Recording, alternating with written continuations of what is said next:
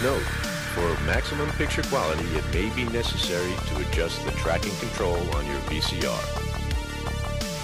The old adage of life imitating art is really hard to unravel in the relationship of this film and the story it depicts. Carlos Fitzgerald was an egomatic robber baron who disassembled a steamboat to drag it over a mountain to keep hold of his fortune and his dreams. In the movie Fitzcarraldo, we see an egomaniac entrepreneur drag a steamship over a mountain so that he can fulfill his dream of bringing opera to the jungle. In the documentary Burden of Dreams, we follow an egomatic director who drags a steamship over a mountain so he can finish his film and his dream of seeing a steamship dragged over a mountain. This is a thing. This is a whole thing that I wasn't prepared for. And this is Adjust Your Tracking, a podcast where we're on a venture to watch a century of cinema decade by decade, year by year, and I am one half of your hosts, Liam Delaney, and with me is a man as I don't think has ever dragged a steamship over a mountain, but I might be wrong. Hello, I'm Oliver Jones. No, I haven't. I think the most I've ever dragged over a mountain is a sledge going tobogganing. I think that's about it. Tobogganing? That's a funny word. Is it fair to call it a mountain in this? I know it's a very steep incline, but I think a mountain is a bit of a stretch. I do not know what makes a mountain out of a molehill. Molehill. It's definitely a hill. But like this film, not to bury the lead or anything, but like I don't think this film was amazing, but everything that surrounds it is like it's just fascinating. Yeah, like I've absolutely agree. I've not gone down a rabbit hole on a film like this before, watching like documentaries and reading as much as I possibly can about it, because it's like life imitating art, imitating life. It's like, what is it's it? The snake eats its tail. Yeah, Ouroboros. Yeah. I always think of Red Dwarf for that. Oh, Ouroboros. Yeah. I always think of that. The lasting legacy of Red Dwarf in my brain. Yeah. But you're totally right. It's ridiculous. It's absolutely ridiculous. And like, I will talk about Werner and try to talk about him, but I have not. I thought I had some sort of grasp on him a little bit before watching this because he's quite a cultural figure. But watching this and then watching all the stuff around it, I'm like, I don't know him at all. He's like an anomaly. You just can't figure him out because his cadence and the way he talks, he's just very calm. Even when he's angry, he's calm. Yeah. He's hard to read. He's very hard to read. You know, this is the guy who's now in Star Wars. You know, that's exactly. It's insane. If anyone would have asked me if anybody who would been, he's not the person I would have ever thought would have been in the Star Wars property. It's Which so odd. Director of new European cinema would you think would end up in Star Wars in 2020s? It had to be Werner, really. I guess. I don't know. I guess so. Yeah. It's not going to be Wolfgang Peterson, is it? You know. No. Although he did almost do Batman v Superman. Yeah, that's true. Okay, yeah, that's true. What was it? Didn't it have a weird title? Was that World's Finest? Was that McG? McG? I have no idea. That may have been the McG. I don't know. Was McG going to do one? I thought he was just going to do Superman. I thought it became a Batman Superman script at one point. They've been trying to make Batman versus Superman for like 30 years. So Probably. So what have you been watching the past week, or what have you been up to? It's a beautiful day today. I can just see out the corner of my window blue skies, and there's tons of tourists in town. You know, we know I live in a tourist. Sorry, I'm completely just going to talk over you. Yeah, I know you do. Yeah. So I live in a big tourist place, and I found out this weekend that the ice cream parlour shut forever. And it's like forever. They closed down because of, I don't know, COVID, I guess. COVID. But like, there's one place that could definitely maintain tons of like foot traffic and tons of money. It's the ice cream parlour that just closed. I thought that was a shame. It's been weird though. It's felt like March for the past 3 months. Do you know what I mean? God, it's just been wet and miserable. And then all of a sudden now it's like, hey! Yeah. Just as I've started organising my life to not be like, to kind of get used to the fact that it's raining all the time. Now it's like, sun, hello. But what have I been up to? It's been Caroline's birthday week. Apparently it's a week. You don't just celebrate birthdays on a day anymore. It's like a whole week. But we've been going to the park a lot. Okay. Having some nice walks, seen the monk jacks and the rabbits and the ponies. They've got, what is it? I've forgotten what they've got. They've got some sort of breed of pony that roams in certain park. I don't know. You're not seeing them? I've not seen them, but I don't know types of ponies either, so I can't help you in either I can't way. remember what they're called now. It's going to bug me now. Anyway, yeah, we've been out a few times. I won an award as well this week. Well, I wouldn't say I won an award. That's a bit of a lie. But there's an animation night that happens every 3 months that my friend Louis puts on. Oh, yeah. And basically, because I've shown more than 5 films, like every time you show a film, you get a different badge. So you've kind of got silver, bronze, silver, gold, and then you get a statue once you've shown X amount of films. And because I've shown so many films, I've got like a little statue. That's cool. So it's not really an award. It's just like, well done for making stuff. For being Five Timers productive. Club. You in the Five Timers Club. Yeah. That's always Yeah, important. But it was nice though, because it's the first time I've been to a pub with actual people. Brandon joined me as well. Oh, right. And we both went on stage and presented our music video and stuff, and that was Cool. pretty cool. That's really and like cool. it's surprising how normal after a while it felt just to be out again. Right. Like I thought I was going to feel really awkward, but Yeah. because I know you've been out a bit, but I don't know how you feel about it. But I feel very normal about it, to be honest. It doesn't. It Yeah. didn't feel weird to me at the start at all. It just felt back to normal, really. Even if yeah, kind of a bit nicer, I think the pubs are. If I'm very honest, I quite like the table service. Quite like stuff like that. Yeah, like- yeah, this way we just had to scan a QR code yeah, and pay for it on our table, and it's just brought straight to us. Amazing. yeah. It's so much better than cramming at the bar and spending all Yeah. that time for ages. I think it's an improvement. But I have been watching stuff. So I've started to watch Invincible. I know it's not a film, but the animated series on Amazon Prime. Okay, yeah, yeah. And I've read the first, 24 issues of the comic book, and I like the comic book, and for some reason I just never went back to it. But I'm quite interested to go back to it now. I don't know if you read it till the end. No, I got bored with it, if I'm honest. Did you? I heard the ending was quite good. But, I think I've heard it's quite good, but if I was out of it quite quickly, and I didn't really care about what they were doing. So I haven't read comic books properly in ages, to be honest, and like I kind of get bored if anything goes over about 30 issues. I'm like, yeah, I'm like, come on. But the animated series, I'm actually really enjoying. It's got a really good cast, like voice cast. Although J.K. Simmons, he plays Omni-Man. He's kind of like the Superman in the show. yeah. I won't spoil anything for anyone who hasn't watched it. But he looks a bit like a beefed up J. Jonah Jameson, so it's really hard to kind of disconnect that. It's animated though, isn't it? So they actually made him look like that. Well, I mean, Omni-Man looks like that anyway in the comic book, so they haven't really I guess so. changed Yeah. it. But you've got Sandra Oh as his wife, and is it Stephen Yeun? Oh yeah, yeah, yeah. He's playing. I've forgotten the main character's name. Is it Mark? No, something Grayson, isn't it? It's Mark Grayson, yeah. Is it Mark Grayson? Yeah. And it's really cool. Like it's a bit different to the comic book. So if you've read the book, it's there's something new for you. Cool. And they flesh out a lot of stuff. It hits a lot of the same beats, but it goes. It's a lot more interesting than say like Robert Kirkman's other Walking Dead. Yeah. Like, I Yeah, hated yeah, that yeah. show. I thought it was so dull. The show's so boring. And this TV show, this animated series, is actually really good, and the animation is not bad actually. It's a lot better than like the more recent DC stuff Oh, that's that good. they've been pumping out. Like that, like my favorite comic book of all time is The Long Halloween, and I was so pumped when they found out they were doing like an animated version of it, and I thought, oh, it's going to look like Bruce Timm meets Tim Sale. It's going to look awesome. This kind of like golden agey kind of retro kind of looking animated series like film. No, they've set it in like a modern day setting, and it just looks the animation looks like shit flash, and I was just so disappointed.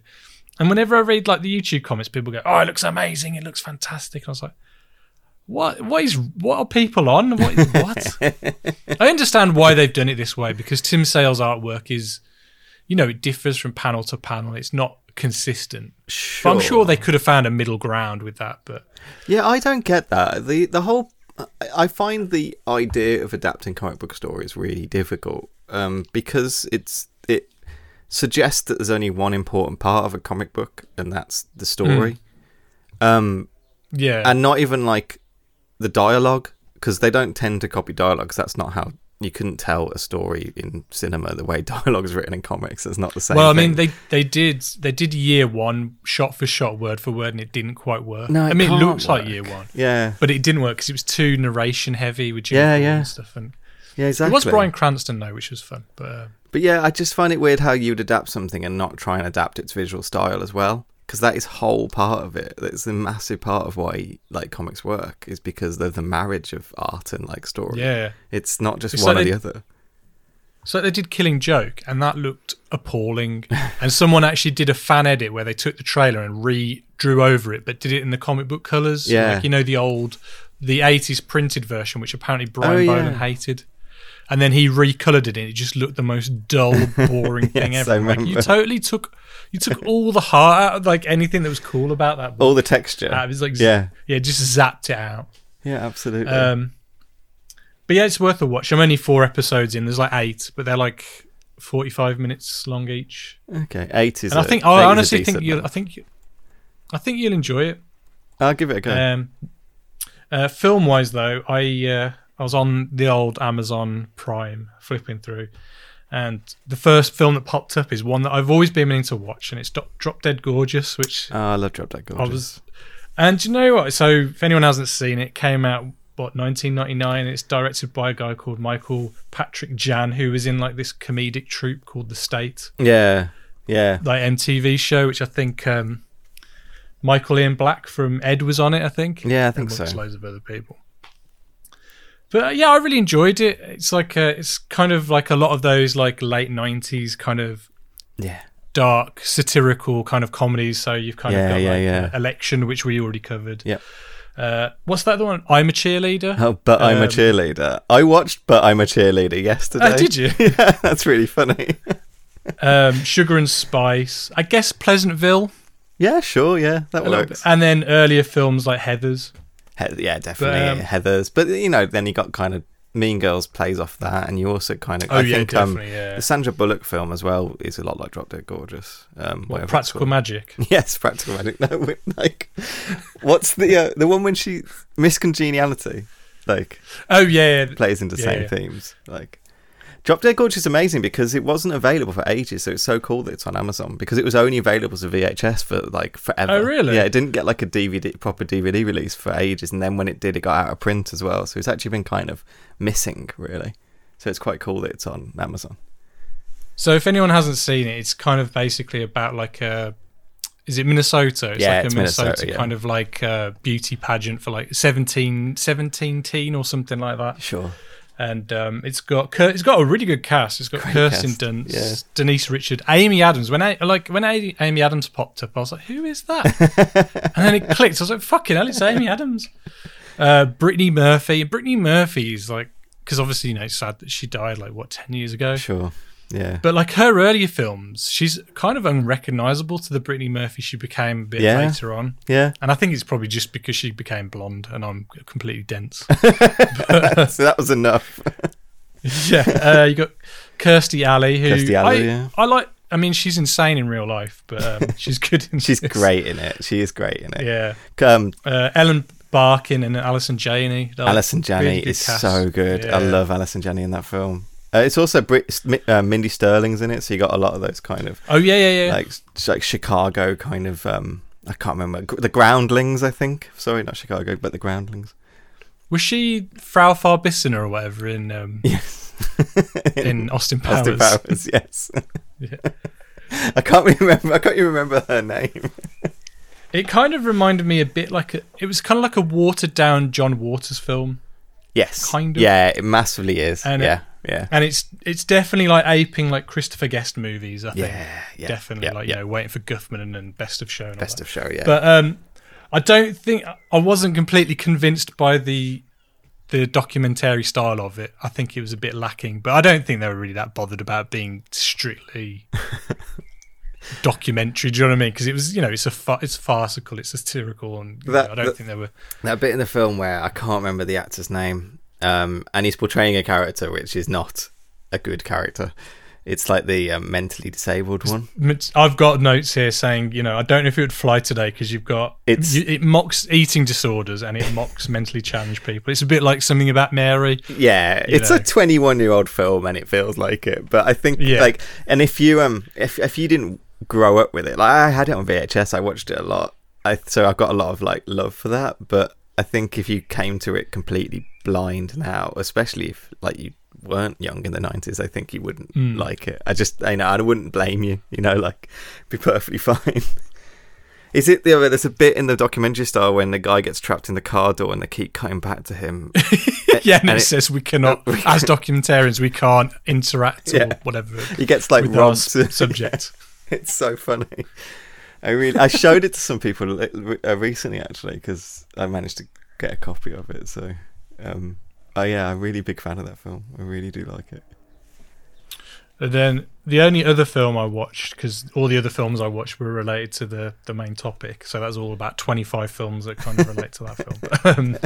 I watched, obviously, Brandon picked for me You Only Live Twice to watch out of my big Blu-ray list, which is from 1967, directed by Lewis Gilbert, and obviously, it's a Bond film. Lewis Gilbert was one of the big Bond directors, wasn't he, if I'm right? I think he did quite a lot. I think so, yeah. This was... it's quite a simple plot, really. Basically, it starts off with a spacecraft in outer space, and then all of a sudden this giant tremor-looking spacecraft comes behind it, and it opens up and kind of gobbles it up. And it's an American ship, and it just gobbles it up. And then there's a big row between Russia and America, like America's saying that Russia did it, stuff like that. And then later on, Russia are also launching their own space program. That gets gobbled up, and then America decides to do it again for reasons. Why they'll do it when they know that there's things out there in outer space gobbling up spaceships, I don't know. And then Bond's sent out on a mission to discover who's really behind all this, because Britain don't believe that either party are behind it. Right. And they find out it's some sort of Chinese thing that are kind of basically trying to stir up shit between the USA and Russia, so they'll go to war together. And but yeah, it's okay. It's typical Bond fare, really. It's got a great score by John Barry. And to be honest, I haven't really watched any films with Roger Moore as Bond, but I actually really enjoyed him as Bond. He's actually, surprise, hot take. Sean Connery. He's pretty good. Yeah, so who did I say? Sorry. Roger Moore. Just say Roger Moore, what an idiot. Hot take. Sean Connery is very good as Bond. Yeah, absolutely. He really was, wasn't he? Like, because... and he knows how to wear a suit. He does. He absolutely does. He has all the aspects of what makes Bond kind of work for me, especially in the 60s, and the kind of like, he's an asshole, he's an asshole who hates women, and he gets all in there. In this film, he has 4 female partners. Okay. He has one at the beginning who kind of lures him into a trap, because the part of the plot is that they have him killed off, essentially, and at the beginning, like, oh no, Bond's dead. Okay. And then you see him like getting thrown into the water, like, proper, because he's a naval commander, isn't he? So they kind of bury him at sea. Okay. And as his like casket or whatever crashes to the floor, these like divers go and collect it, and they pull him onto the ship. They unravel the... He's almost wrapped up like a mummy, almost like in a bag or whatever. And when they open it up, he just comes out all dressed up in his like naval gear with all his badges and stuff. He just walks straight into M's office, who's on a submarine, and with Miss Moneypenny, like, okay. And then it kind of goes into, like you were saying before, like it's a bit like a travel log.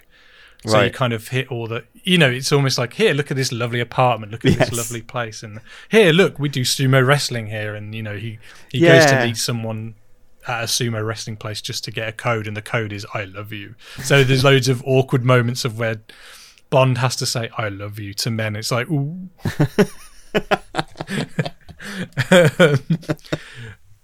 What else is there? So Burt Kwok's in that, isn't he? Did you see Burt Yes, Kwok? he is, yeah. Because I was thinking, it's the guy who was on the Harry Hill show, and yes. I think he ended up in Last of Summer Wine. Well. Yeah, he did. But yeah, there's a great bit where he's kind of got, like, Q comes to meet him in Tokyo, and they built, like, he's got like 4 briefcases, and when they open them up, he's got all of his like little helpers are with him, and they're all wearing these tiny shorts and massive socks. So bizarre. I can picture it. Yeah. Okay. They start assembling this little plane for him. It's this little microplane that's got rocket launchers, missiles, flamethrowers, and on the dashboard, everything's labelled with those, like, is it Dymo gun or whatever, you know, with those things we click. Yeah, when it clicks and it makes it embossed. Yeah, you just stick it on. Oh, once in Qatar, we got one of those from like a stationery store, and I can't remember where we got it, but someone was asking for it. And in like a week, this person had gone round and labelled everything in the fucking office with this fucking like embossed thing. It was like that Simpsons episode where they go to Ned's holiday cottage. And there's like post-it notes on every single thing. Yeah, people do go nuts with those things. But the scene's awesome though. Like, there's a load of great like aerial photography with that, and then it cuts to some really cool like model work where, you know, you can see the wires where everything's shooting off and stuff like that. Yeah, cool. And really bad chroma key with Bond, like with bits of him disappearing in the green screen or blue Sure. screen or whatever it is. There's a great bit where Bond drinks sake for the first time. Ah, no way. And then he explains, he goes, yes, it's very good. It's served at the perfect temperature.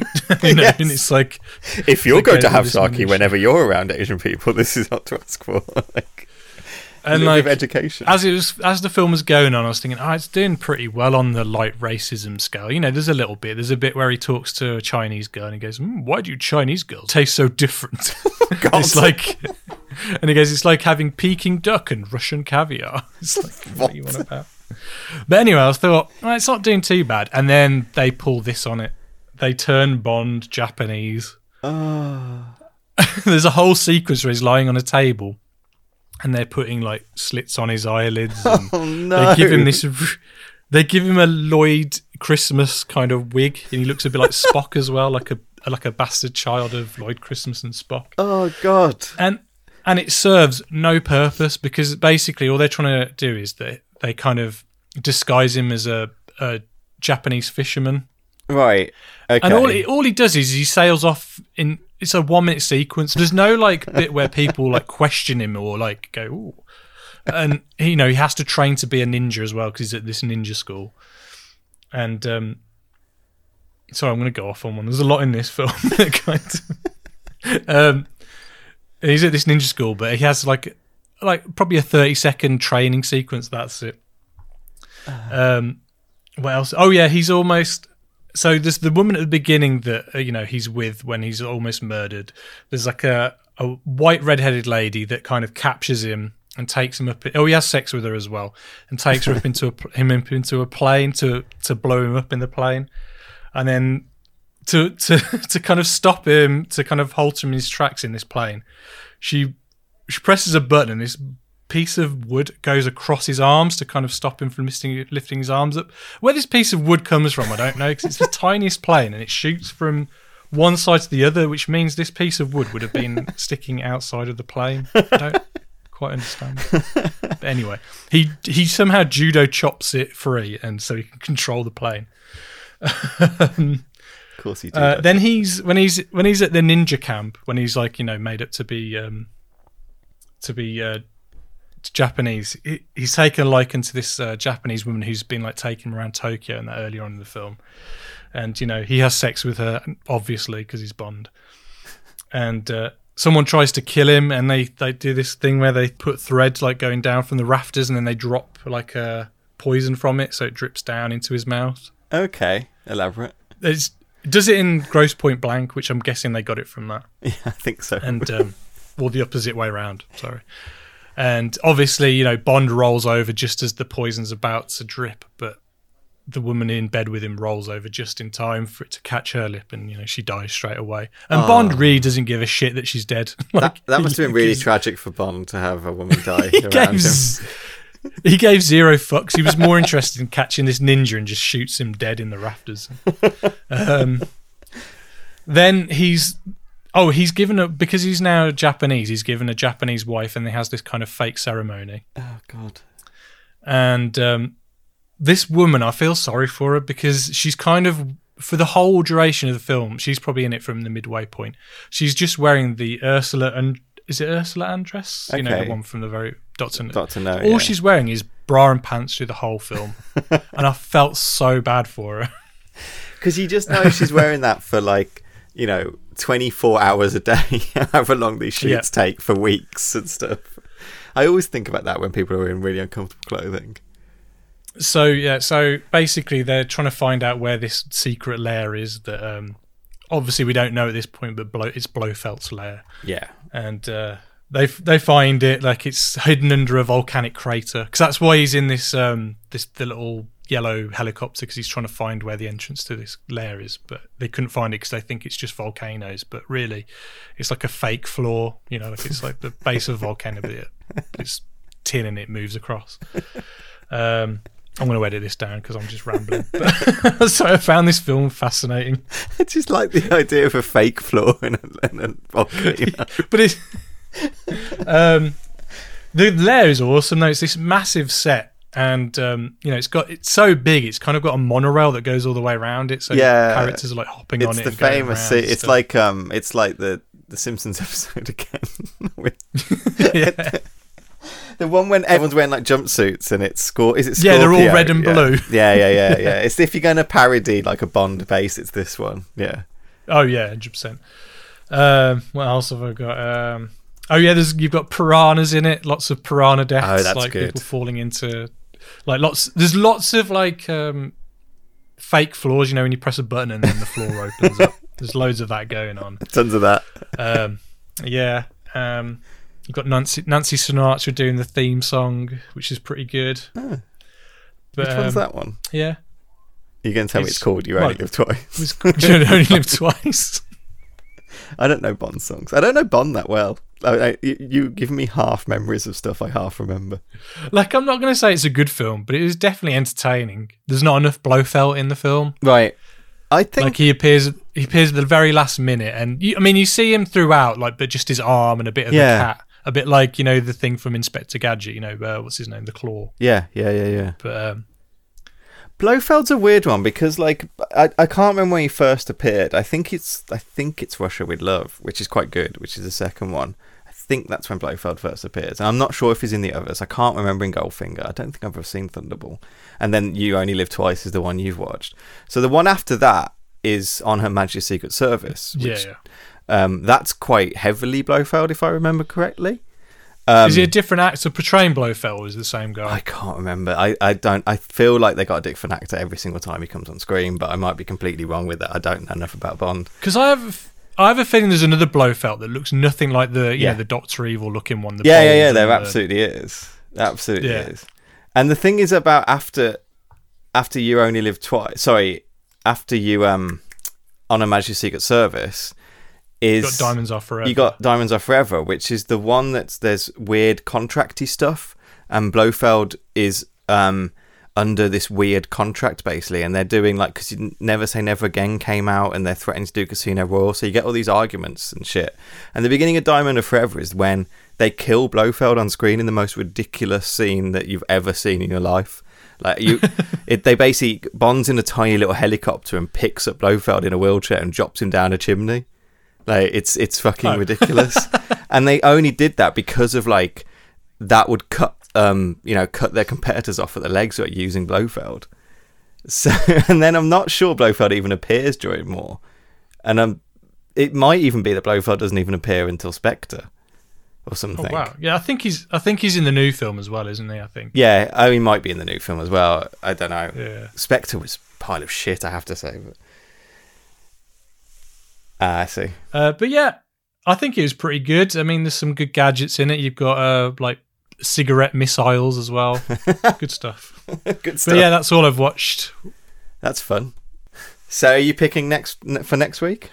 No, you're picking for next week. Oh yeah, good point. So you've got between numbers 1 to 170. Hang on, 172. Well, everyone's been picking quite high at the moment for you. They have. So I'm going to pick number 4, right at the start. Oh no! 300 Rise of an Empire. Why do you own that? I don't know. I'll give it a watch. I didn't hate the first one, but I haven't seen it in...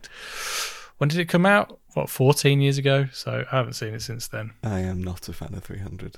I really am not. I even forgot... I thought it was okay. I even forgot it had a sequel.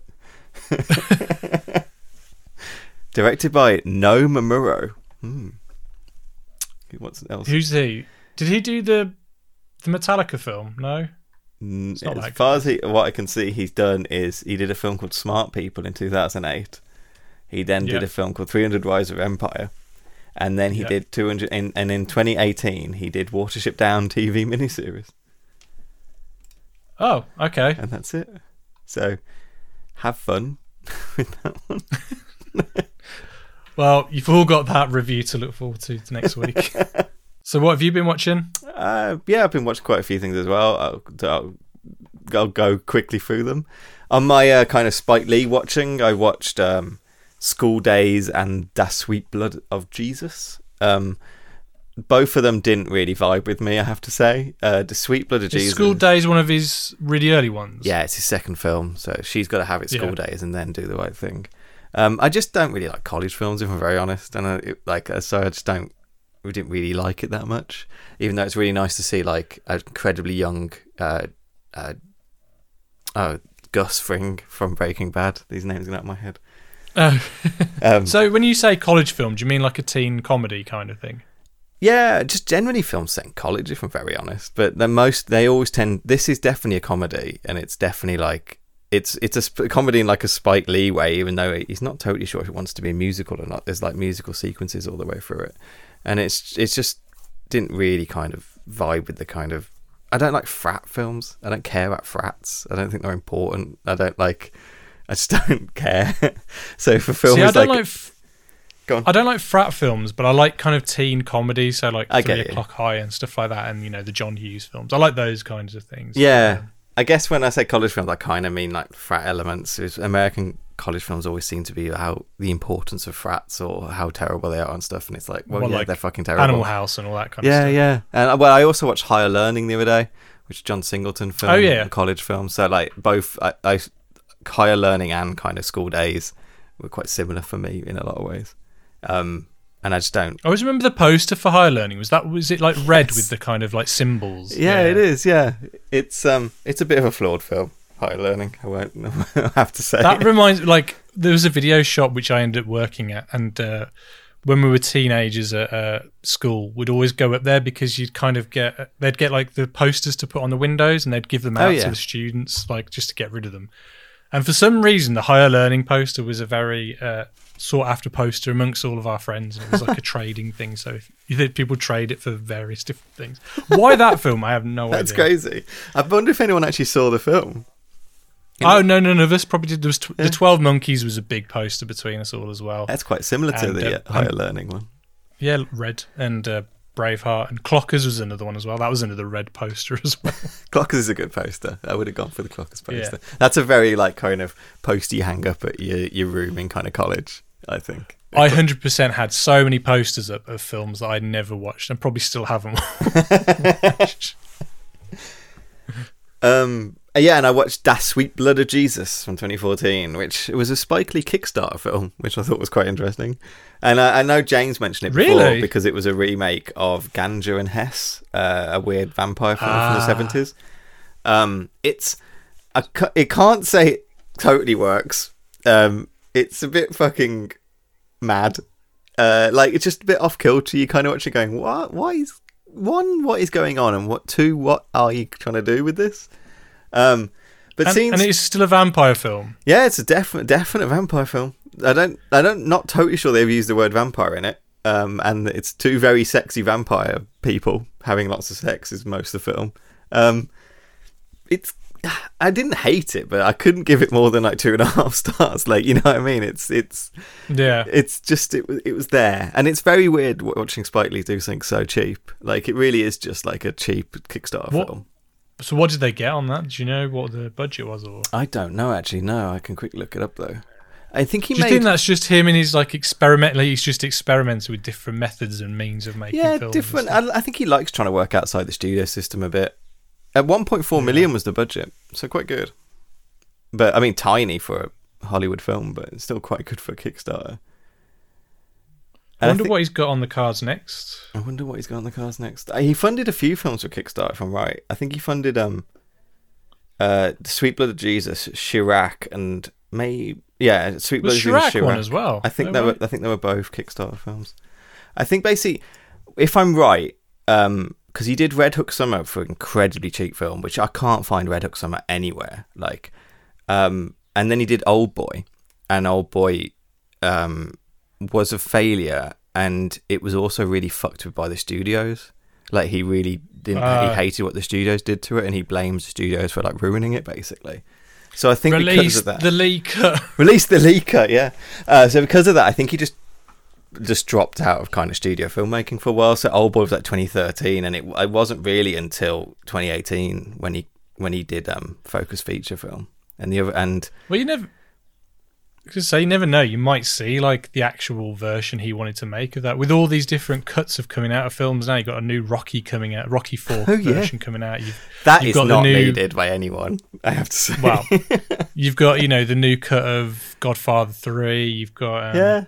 Isn't there a final cut of Apocalypse Now? So that's like the third cut of that. Yeah, nothing's the Snyder cut recently. So it's not without the realms of possibility. Not without precedence at all. Yeah. Absolutely. Might eventually get to see their films released as intended. So that'd be interesting. It'd be interesting. I think I'm not surprised that like kind of he didn't work with studios really until, I mean, he worked with Amazon and now he's worked with Netflix. I think it's not surprising that he's the person working for those streaming features. I think they pretty much like do what you want. Yeah, basically, yeah. Like, you're fucking Spike Lee, just make whatever you want to make. I think is the best way to do it. Like, yeah, cool. I'm enjoying my Spike Lee watches. He's a really interesting filmmaker, and I think Roger Ebert said this about Werner. Like, even his failures are interesting. Right. I fucking said that in my head about 3 times before saying that. Then, yeah, he said it about Werner that nothing he does is boring, and even his failures are spectacular. I think Spike Lee's the same. I don't think anything he does is boring. I don't think anything he does is like really, really just like turn offable. But yeah, he's not phoning it in. He just may miss the mark. Yeah, exactly. Yeah, though Miracle of St. Anna is the one I've been told is really not good, and so I'll see when I get to it. Really, what else did I watch? 2 other quick films. I watched The Player, Robert Altman film, but 1992 with Tim Robbins in it. Oh yeah, it's fucking awesome. It's such an awesome film. Like, I really didn't know what to expect from it at all, and I was absolutely just locked in. It's about like a Hollywood studio executive who's being sent death threats from a writer because he's rejected his script. He doesn't know which writer it is, and it all kinds of sends him mad. Basically, it's a complete just like pastiche on like Hollywood studio system and filmmaking, and it's all like meta and folded into itself. And Whoopi Goldberg plays the best detective in any. Whoopi Goldberg needs to solve more crimes in films. She's fucking awesome in The Player. I just like Tim Robbins' kind of Hudsucker Proxy era. Yeah, totally, it is. Yeah, so I love that era of Tim Robbins. Yeah, I think you'd really like The Player. I'd really recommend it. Like, well, Robert Altman's definite blind spot for me. Yeah, he's a huge blind spot for me. Like, outside of like The Long Goodbye rules, I hate MASH. Brewster McCloud Popeye is a weird fucking item of a film, and yeah, Popeye, which I adored as a kid. I watched Popeye so much as a kid, but I can't say it's good. I just adored this weird like film. Like, outside of that, I really don't know him very well at all. So I think Robert Altman might be a guy I'm trying to kind of explore a bit more really, and get to know a bit better. So that might be quite cool. It's kind of funny that we didn't do one of his films for the 70s really. So now, but there's so many people you can't cover, isn't there? Oh yeah. And the other one I watched is again a film I think you'll love. Alita Battle Angel, Robert Rodriguez. I do want to watch this. I'm actually interested in watching this. I think it ruled. I really think it ruled. Really? Yeah, I really had a good time with it. And I think Robert Rodriguez knows exactly what he's doing when making these type of films. And I love these like big. I think it's film critic Patrick Willem said this about these films. He calls them kind of gonzo sci-fi. So they're, when you're creating these big, loud worlds, lots of colour, lots of like, you know, bombastic settings that you have to kind of fold into the storytellings. So stuff like, you know, Fifth Element, like Alita Battle Angel, perhaps stuff like Mortal Engines and things like that. These kind of standalone-ish, or at least not kind of, or Jupiter Ascending, or whatever it's called again as well. Like there's these big kind of sci-fi kind of like films that maybe are from properties that exist but aren't like from household properties really, and they just kind of sell these kind of like weird futuristic roboty elements and stuff. I love that stuff. I really, really love it, and I thought Alita Battle Angel did it really well. There's a lot of I mean, it's from a manga. There are no Japanese main characters in it, or actors, I should say. Right. And I think that really hurt it. Isn't the main character CGI? Isn't she like a CGI, or is she mo-capped or something? I think she's massively mo-capped. They're kind of like, they've really heightened her eyes to give that manga effect and to make her look really alien and robotic, really. I think it works quite well, she's not Japanese or anything. No. She's played by... guy. Are they what... In its defense, and Robert Rodriguez says this, because it came out of the wake of kind of the Ghost in the Shell remake with...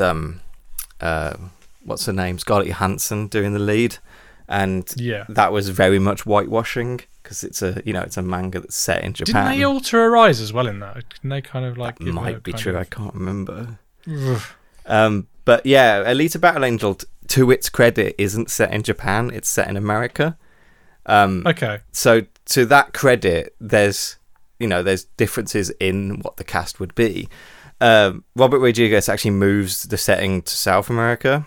I don't know exactly where, but it's definitely not North America it's set in. And the cast is very diverse for that setting as well. It's just definitely needed one of the three main characters, or like four main characters, to be Asian. It just needed that, it needed that kind of inclusion, especially because like some of the characters' names. But like Robert Rodriguez, for me, he's just an absolute legend. And I'm not going to say all of his films are amazing, because they're not. That, it'd be a lie. But he's a proper champion for just like the way he makes films, especially when you're a young filmmaker and you're he's like, he did these like extras on all of his DVDs. They were like they're called 10-minute film school, and you got more out of these 10-minute film schools than you did from like these massive making ofs or whatever, because they were just so packed full of information and stuff that you kind of latched onto as like a budding filmmaker. And he had this book as well. I forgot what name. I've got it on my shelf and I can't remember what the fuck it's called.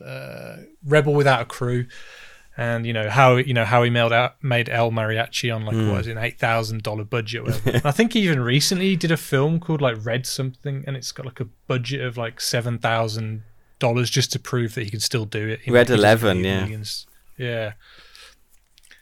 It's I would really recommend it. I had a really good time with it, honestly. And I think you'd really, really like it too. And there's so much limb pulling in this. Like, there's so many limbs come off in this film, which is quite satisfying, really. And Christoph Waltz was awesome in it as well. Yeah, that's kind of me, really. So, speaking of films set in South America with diverse casts, what are we talking about today, then, Liam? Yeah, we're going right into the fucking hell on earth of this film. We're going full tilt Herzog, full tilt Kinski. And we're covering his 1981 film. That's not true. We're covering his 1982 film, Fitzcarraldo. Fitzcarraldo. Klaus Kinski und Claudia Cardinale. Der Film von Werner Herzog. Erleben Sie die Geschichte eines besessenen Träumers, der mitten im tiefsten Urwald des Amazonas von Caruso und großer Oper träumt und dafür das Unmögliche wagt.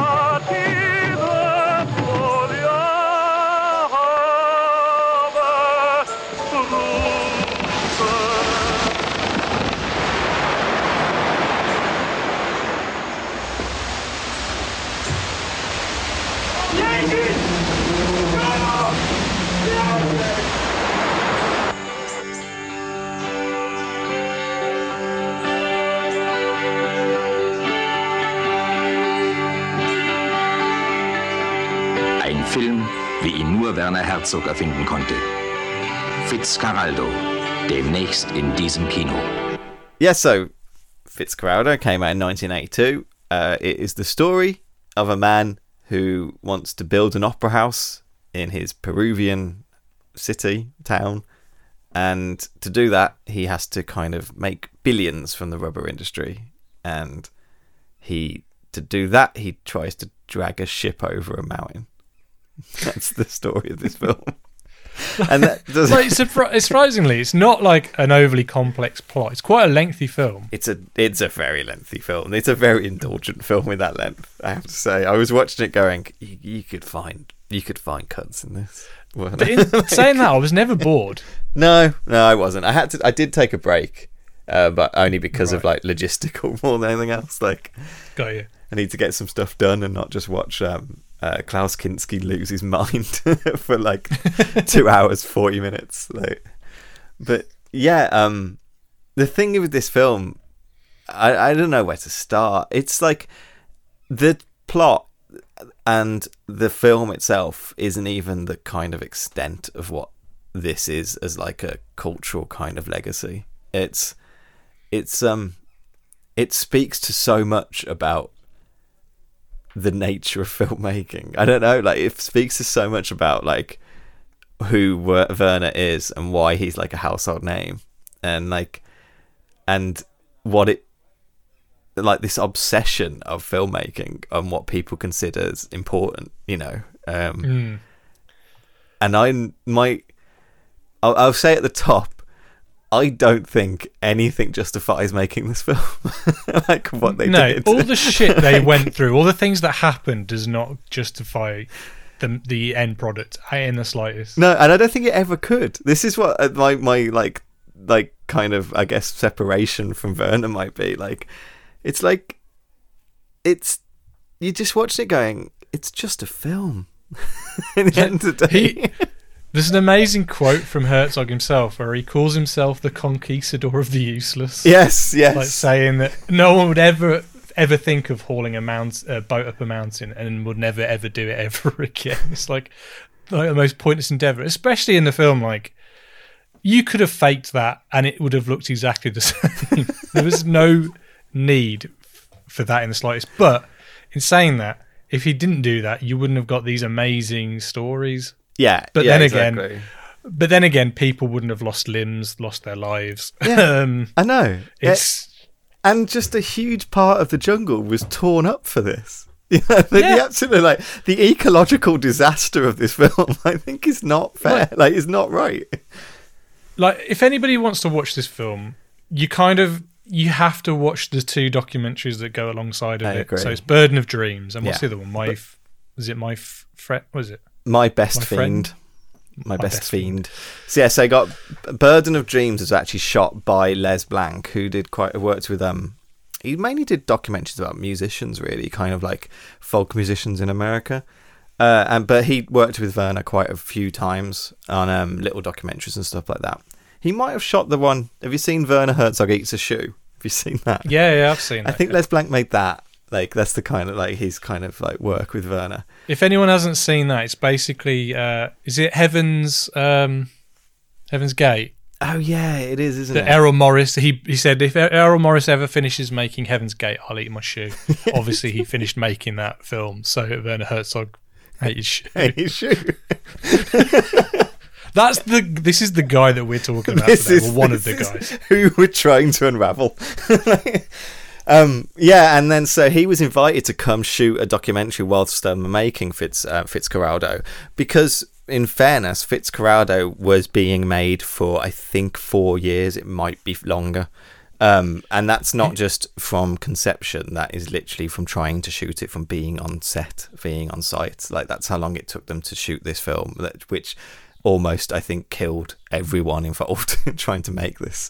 Including the Werner. documentary starts in 79 or 78. Yeah, 78, 79, yeah. And I can't remember the reason why the production failed the first time. Oh, I do. It's mad. But you see them on the camp, don't you, and stuff like that. And well, basically, they're entering a situation which, I mean, okay, in the 1700s, Europe invades like South America.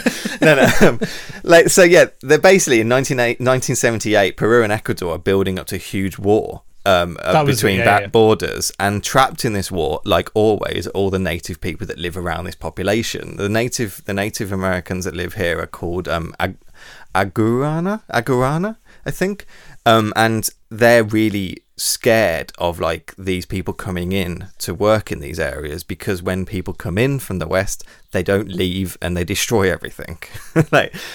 So Werner goes there to convince them to let them kind of work in this area, and they kind of do.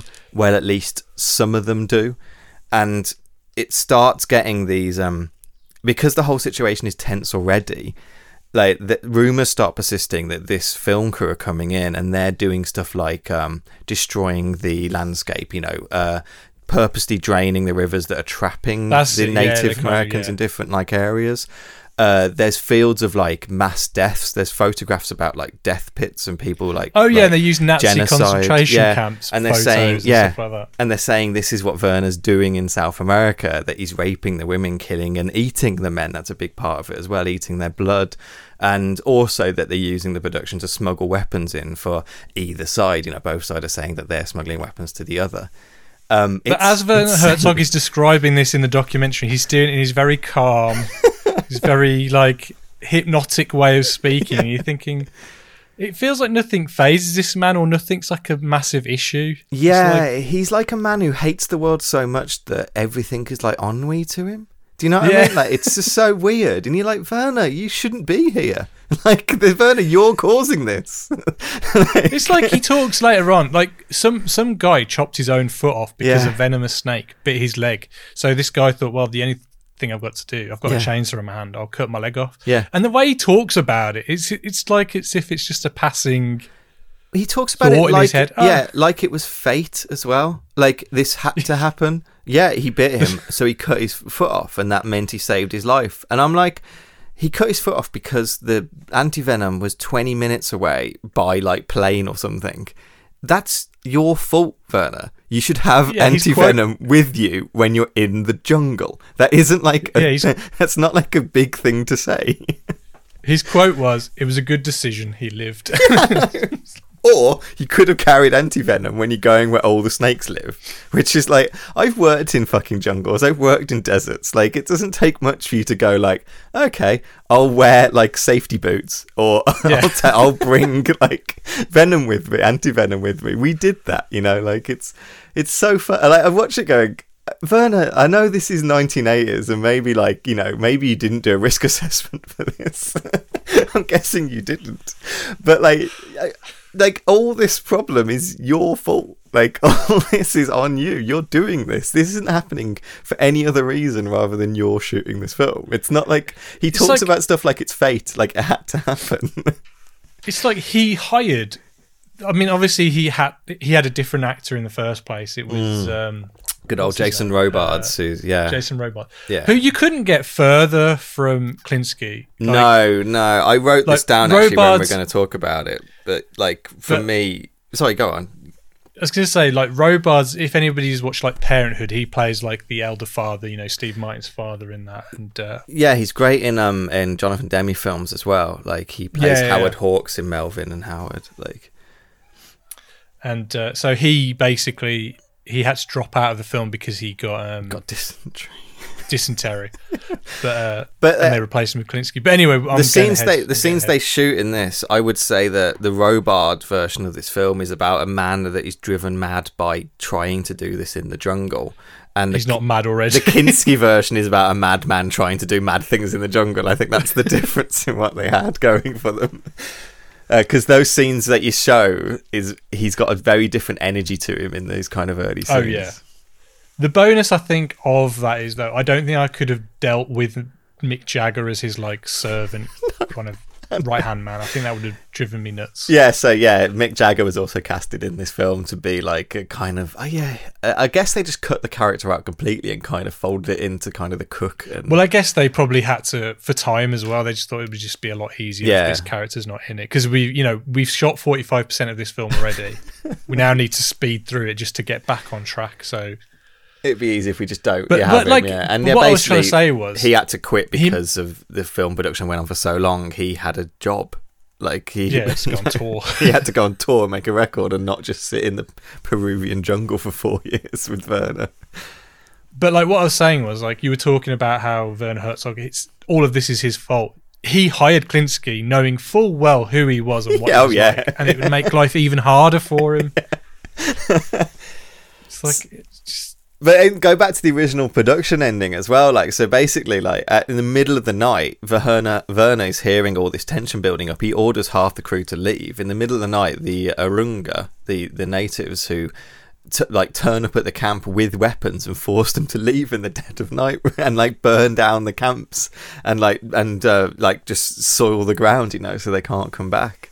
And it took them 13 months after that to find another shooting location for the film. And I think what was stupid about this is what he says is a fucking quote from his filmmaking as well, is that like he finds this city called Iquitos. I don't know how to pronounce it. I wrote it down somewhere. Iquitos, I think.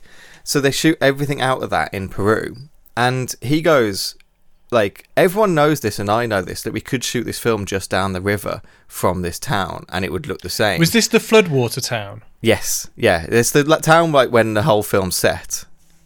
I found this fascinating, this little town, because this is where Fitzcarraldo lives. Like, he's got a lady that he's courting who's kind of like, she's a madam, isn't she? She's It's like a brothel, I know. Yeah. Anyway. Everyone in this film is a bad person. They're all just like European No, there's one colonials. person who's amazing, and I will get to him later on, who is my favourite character in the whole film, and I wish he was in the film more. But, so he lives in like one of these little kind of shanty kind of risen from the water kind of houses. Yeah. But like, I thought this area is amazing. It's kind of untouched by like Western society. And then in the documentary, the camera pans around and you see Coca-Cola plastered all over, like one of them. I was thinking, oh. So I think Werner thinks the same as you, because Werner basically says that we could shoot this just downriver and just find a little creek that we can pull the ship over. However, I don't want to do this because I want to go into the jungle because it will make the actors like perform better, and it'll make a different kind of picture to do.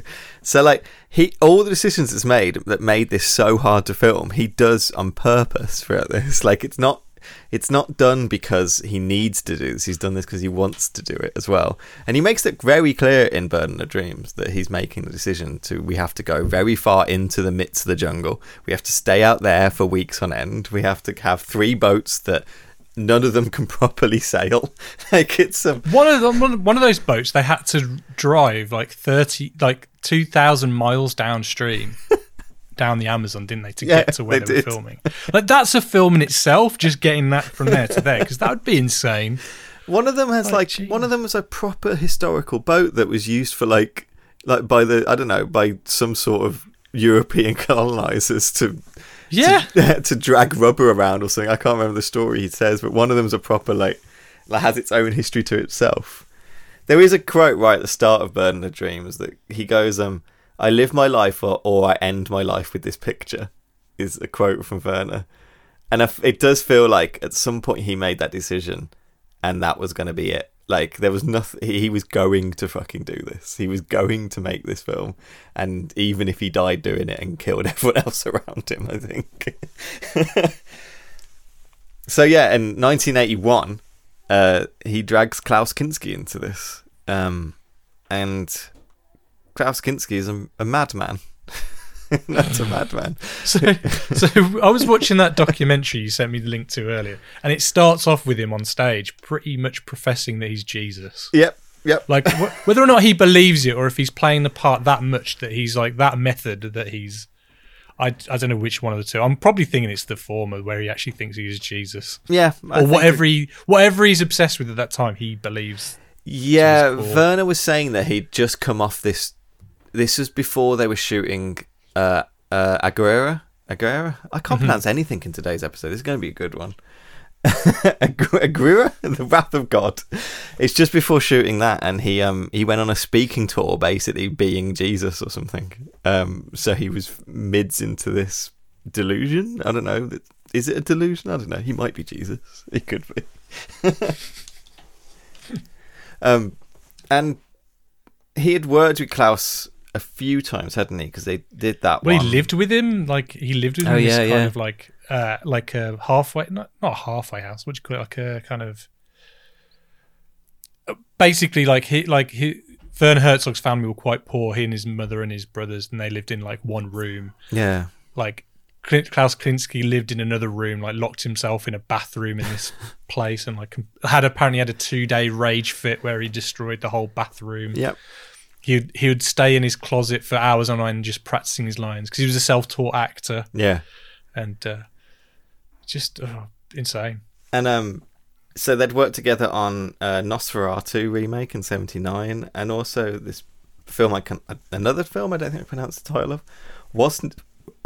pardon me. Wozzeck maybe? Wozzeck. Yeah. I know which one you mean. And so he'd done both of those in kind of quick succession. That was 79 and 79 again. And then by the time he did the Amarath? It's terrible. That was his 6th film, and he was 28. So God knows when he started making feature films. Who knows? Werner Herzog. Because he was 37 when he started Fitzcarraldo. Yeah. I'm 37, and I've done fuck all. It just makes you think, oh, man. Look. I think it's his 6th production. It's quite confusing with him because he mixes so much documentary features with like fictional short films and fictional feature films and stuff like that. So he's cheating. He's not cheating. He's just got such a huge kind of filmography that it's sometimes difficult to know where to go with him, I guess. Well, just out of interest, before we get into it, what was your introduction to Herzog? 2 things probably. One, I think everyone's introduction to Herzog normally is Grizzly Man. I think mine was as well. I've definitely, but also, I mean, Paul F. Tompkins kind of does the character of Werner Herzog as a character, and I think I know Herzog so much through Paul F. Tompkins doing him rather than anything else. Like, but yeah, I know. I don't even think that's a parody. That when he does it though, it's not like a parody because it's just him dead on. It's bang on Herzog. That bit from Burden of Dreams. That bit from Burden of Dreams, his like monologue is when he's saying that he thinks the birds are screaming in pain, and he goes, Kinski thinks that the jungle is erotic. Yeah, I think it is pain. I don't see eroticism here. I just see like. But then at the end of it, he's like, I don't just hate the jungle, I love it. He goes, nature here is vile and base. Of course there's a lot of misery, but the same misery that is all around us. The trees here are in misery. The birds are in misery. I don't think they sing here. They just screech in pain. Which is maybe the best line to put to cinema. I think Brandon said that. It's fucking amazing. But this is just like his stream of consciousness. This is not him like writing it down. This is just how he thinks, And it's like I know that, like, to see that, because I know him. Cave of Forgotten Dreams was one of the first time. Yeah, we saw that at the cinema, didn't we? We saw it in 3D, and you're like, I can't see 3D. I can't see it that well. I think it's the only time I've seen a Herzog film in the cinema, probably. So I saw cool. Bad Lieutenant at this. I saw Bad Lieutenant. Yeah, Bad Lieutenant rules. That's such a good film. It is good. But yeah, and like the ending of Cave of Forgotten Dreams, when he's spending all this time with these archaeologists and talking to them and like musing on what art meant to the people who did this art, and really feels like he connects to the kind of the prehistoric people who did this, understanding that they're doing the same thing he does, in just making stories and making stuff that you can see and using light. That's a big thing of Cave of Forgotten Dreams, using light to make the image of movement on the walls, and that's like using the actual topography of the cave wall itself to actually, and the shadows of lights of a fire actually gives the image of these things moving on the walls. And actually these cave paintings aren't meant to be seen as static, they're meant to be seen as something that moved. And his revelation of this, you feel in Werner, and he feels like, oh, we're doing the same thing, we're all telling stories and all telling visual movement stories. And then the end of his documentary tells you about the white crocodiles that lived down the road. The crocodile. He's like, what's going on? Yeah. And it's such a Werner moment to me when he's just like, these prehistoric beasts, what have they seen as the world changes around them and nature comes to tear us apart or something. All of his films about the idea that nature is like something to be an adversary that you kind of have to conquer. And I think he really sees the world like this. And like, I disagree with this take of his in the point hence why he has to take this boat up a mountain, which was like just because he has to conquer nature is a vile thing that attacks you, and you as a man have to beat it, otherwise it will beat you or something. And this he has like a weird idea about harmony as well. He's obsessed with like, what does harmony feel like in nature, and he thinks harmony feels like chaos, which I think he's right about that. I think like but it troubles him that harmony is chaos in nature, whereas I don't think it has to trouble you quite so much. But it troubles Werner. And yeah, that's what this film's about. Do we even go, like, I mean, we should talk about Kinski as well and what he brought to it, because like, I think what he basically, it was all, as we said, like this shooting was already a kind of, hot pot of a mess.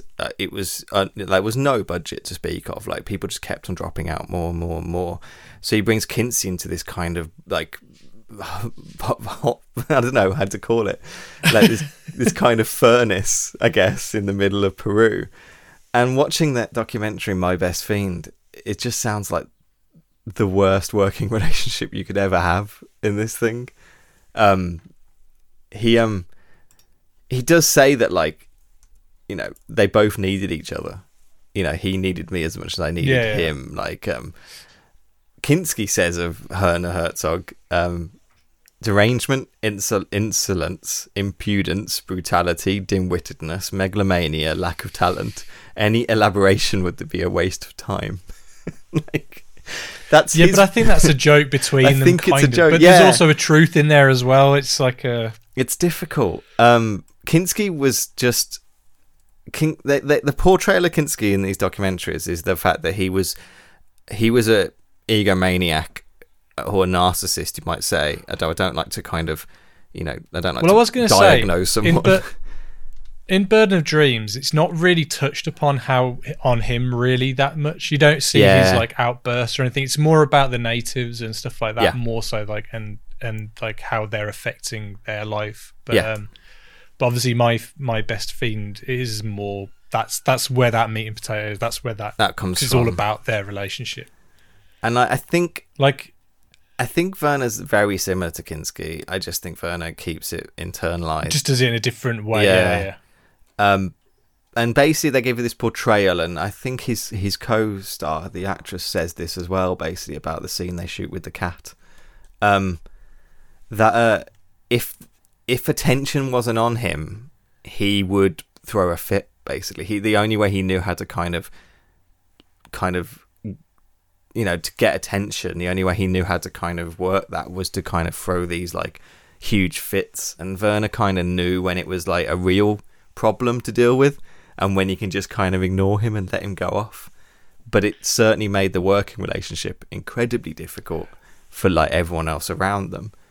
And like, put it this way, Kinski never ever threatened to kill Werner Herzog. Werner Herzog threatened to kill Kinski and himself, and then plotted to blow up his house, and then thought no, because he's got a golden retriever or something at home. I don't think I'll do it.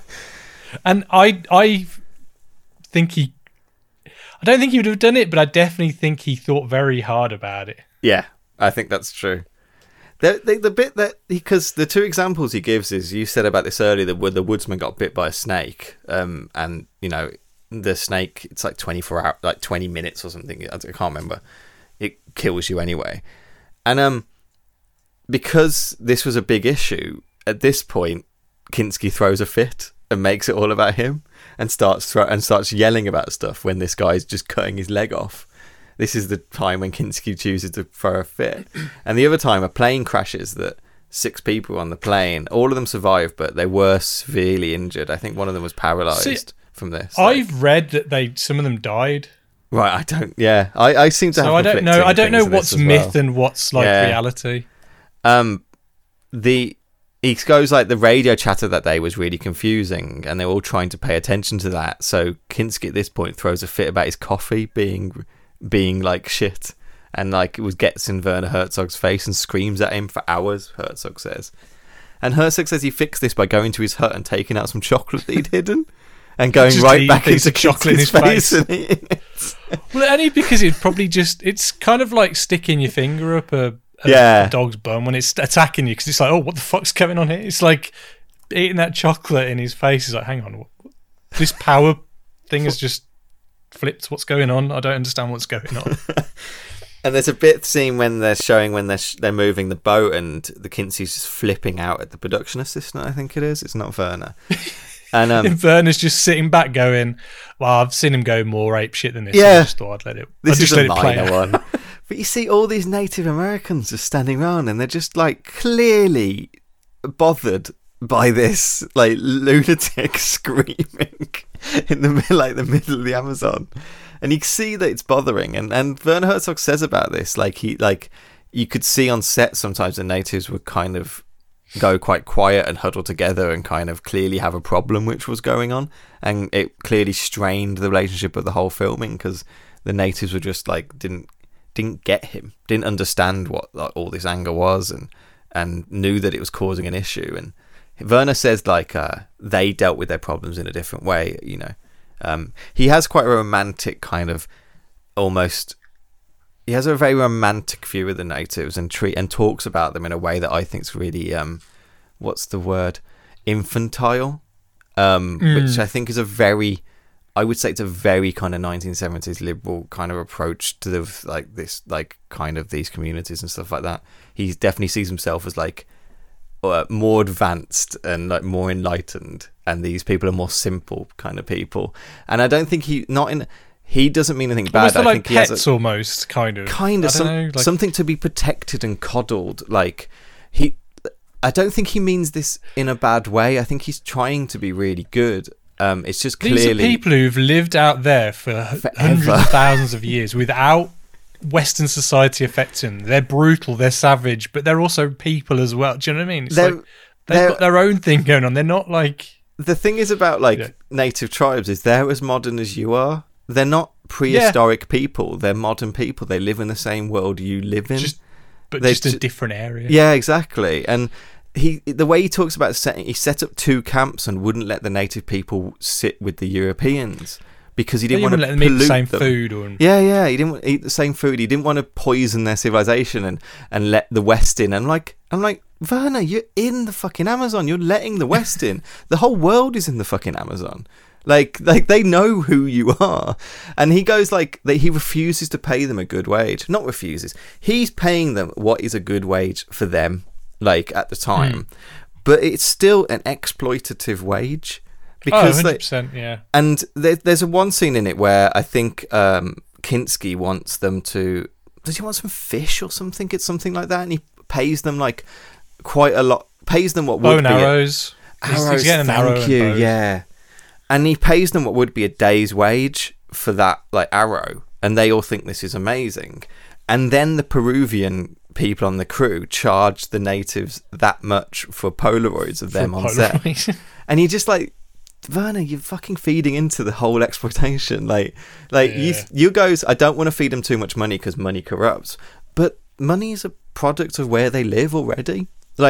You're already part of this, and you're just exploiting them if you're paying them an exploitative wage, even if it's good for them. Even if it's a good wage for them, it's still exploitative. If they were that primitive, they wouldn't be using money. Do you know what I mean? They wouldn't wear. It's just this romantic view. He sees them as romantic people of the rainforest, and not understanding that it's still actually the modern world, that they're caught in between these fighting territories. They're caught between these huge corporations that are tearing down where they live, and they do not have property rights on it. Because in the time period of where this film is portraying, all these property rights were sold to European people and they exploited shit out of them then.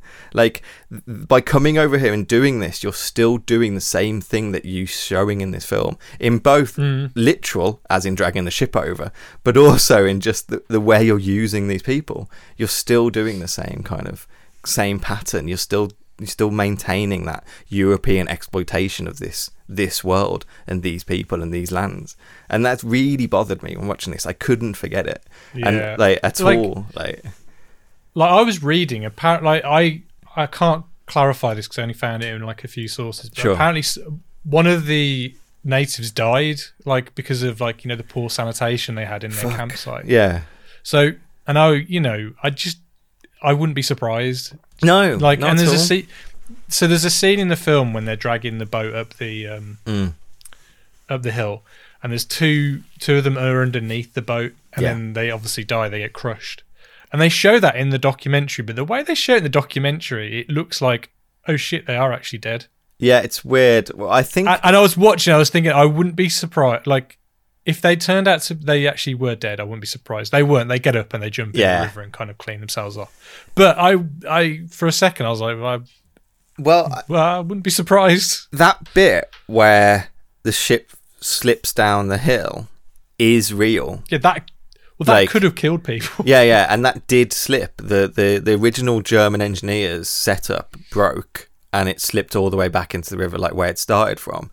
So you see, just before shooting, Klinsky actually runs over and yells at these people to get out of the way. Do you see that in the documentary before the actual shot goes up? So he kind of saving those people's lives.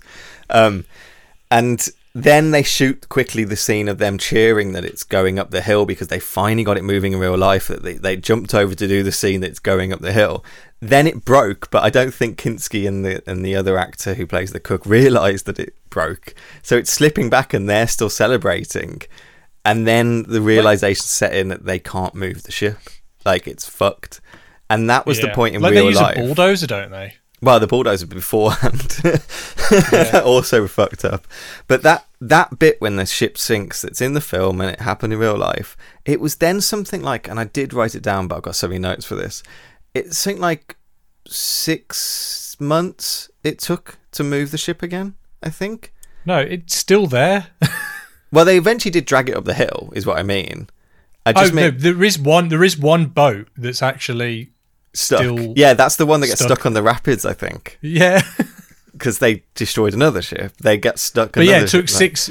But yeah, you're right. It took 6 months to actually get that up the hill. Yeah, from that first shot when you see them just starting moving it, and then the bit later in the film when they actually get it up the ship, that was 6 months later when they brought in an entire new engineering team from Lima. An entire new set doing it, and just watching it when I was really, again, this is all about the native population for me, but seeing them all like barefooted lugging like these huge tree trunks around, seeing them all sitting around these pulley systems, that it's so dangerous. And they've got all their kids and babies with them and stuff like that, all sitting right by these huge things. And I'm like, you know, it's not a Hollywood production; it's like an independently produced film. So the health and safety. It's just not existent. It's not. It's not existent. Yeah, and it's just very uncomfortable. Like, and just thinking, I'm so surprised this didn't have a higher death count, I guess is what I want to say. But like, going back to you saying Klinsky saved, you think he helped save some people. Yeah. He's kind of like a yappy dog that's really loud. Yes. But I think he's harmless at the end of the day. That was my original point I was trying to say, yeah. But whereas Werner Herzog is that kind of stoic, silent kind of guy, but I think he's more dangerous than Klinsky is, like, by a million miles. Like, he put everybody in this situation. You're right. That's what I was going to say about the natives being scared on set. And later on, the chiefs are talking to Werner, and they're like saying, "You probably picked up that we were quite afraid on site, but it actually wasn't Klaus. It was you that we were afraid of because you were really quiet.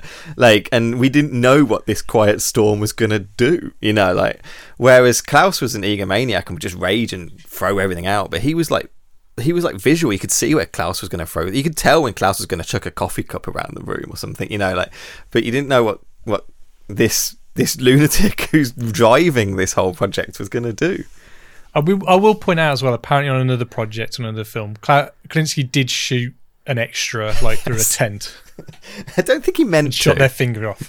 Yeah, I don't know. But yeah, But, you do talk to him in that documentary. He's got a scar on his head, I think, or something. No, that was when he on actual when they were fighting on set. He hit one on top of the head with a sword. He had a metal helmet on, and I think that's just him probably just going too hard on this scene. I don't think he purposely meant to harm. I don't. If any actor went too hard on set, I can imagine it being Kinski. Yeah. Like, there is a bit later on where talking with the natives' view of Klaus, the one of the chiefs offers to kill Kinski. He goes like, "Shall we kill him for you?" And Werner's like, "No, for God's sake, I still need him for shooting. Leave him to me." I 100% wouldn't be surprised if they went to Klinsky. Do you want us to kill Werner? But he says that he kind of exploited the rage or that this chief had against Kinski in the scene where like Fitz is eating on the boat and all the natives are around him and they start playing panpipes. The lead guy who's wandering around is the guy who offered to kill Kinski. So all that kind of tension you do feel in the film may not be acting from a lot of them on set. Like, there was a lot of tension between all the different elements of this, and especially the natives who would. I don't think they were. The kind of documentary does suggest, the Burden of Dreams documentary does suggest that they didn't really know what they were signing up to do when they said they'll come and help out. And then they kind of get trapped into this ongoing hellscape that goes on for, I don't know, 2 years or something of trying to, like, it's not just them who mistreated. I think animals are badly treated in this film as well. Like, you know, like if you're watching the documentary, like there's this pig that kind of lives in the kind of the floodwater thing, and the way they're kind of moving it around on set just looks like just very inhumane. They've got monkeys that are chained up. There's a tiger, like a baby tiger, that he kind of throws on a bed, and it kind of looks like it's got all scabs all over its head. And I noticed that it's not a tiger, but it is like a wild, like a big cat, isn't it? Yeah, and it's like, what's going on there? And its eyes were all really there's puffy, a bit in the and document, it had scabs all over its head and stuff. I saw. And that. I'm not sure if Werner Herzog was saving this animal or what, but there was like a goat or something like swimming in the lake. Oh yeah, out of the water. I think he was saving it from the water. Yeah, fair enough. All right, you're a hero there, though. The way he's on that boat, he's like proper action man. He's at the front of the boat the whole time, like, you know, just like, I'm in the thick of this. I'm, you know, more than any of you guys, I'm in the thick of this. Yeah. And like, I think that's definitely the way he shoots. It's kind of like, look, if I can do this, anyone can do this kind of thing. Yeah, he's like a bit like Tom Cruise, like doing all his own stunts and stuff. Yeah, but like they actually crashed the boat, and they're actually in the boat in the rapids as it's thrashing around. Those scenes are immense. Both in the film, apart from and when the you see the little documentary. toy boat. The toy boat kind of ruined it a little bit because the water looks massive compared to the little toy boat. I don't know why they needed that, because they had plenty of shots of the actual boat hitting. And the kind of mock-up boat as well, the one when they put like scaffolding on a tiny boat. So that looked really good, actually. Exactly. Those are the things the filmmakers do, so they don't have to just send a huge steamship through the rapids. The cinematographer got his hand cut open down the middle, and apparently it was something to do with the way Klinsky opened the door, and it sent the lens flying off the camera or something. I'm not exactly sure what was going on. No, but it's really basically confusing. He's raging while he's like helping the guy at the same time. So he's actually the main actor is actually bandaging up the cinematographer, because there's only like about 4 or 5 of them on the ship at this point because no one else wanted to go on it. Yeah, so basically they sent the ship down the rapids to film a ship going through the rapids, and it gets quite badly damaged, but it's still kind of serviceable. So Werner Herzog goes, right, I'm going to get on the boat and I'm going to shoot some footage from the boat in the rapids that we'll use in the film. And Kinski goes, well, if you're going on that boat and it goes down, I'll go down with you, so I'll get on it as well. So these two lunatics, they're like egging each other on. It's like Jackass, isn't it? They're just kind of like just trying to one up each other's like mentalness. So this ship that's already kind of sinking gets like, they got these two like raging maniacs on board running about it. So they're shooting the actual film of Kinski waking up and realizing that the rapids and him going mad on the ship and screaming about stuff. But they've got the crew in it as well, and literally. The behind the scenes footage is more mental than the actual footage he shot, because you just see how like the ship is careening out of fucking control.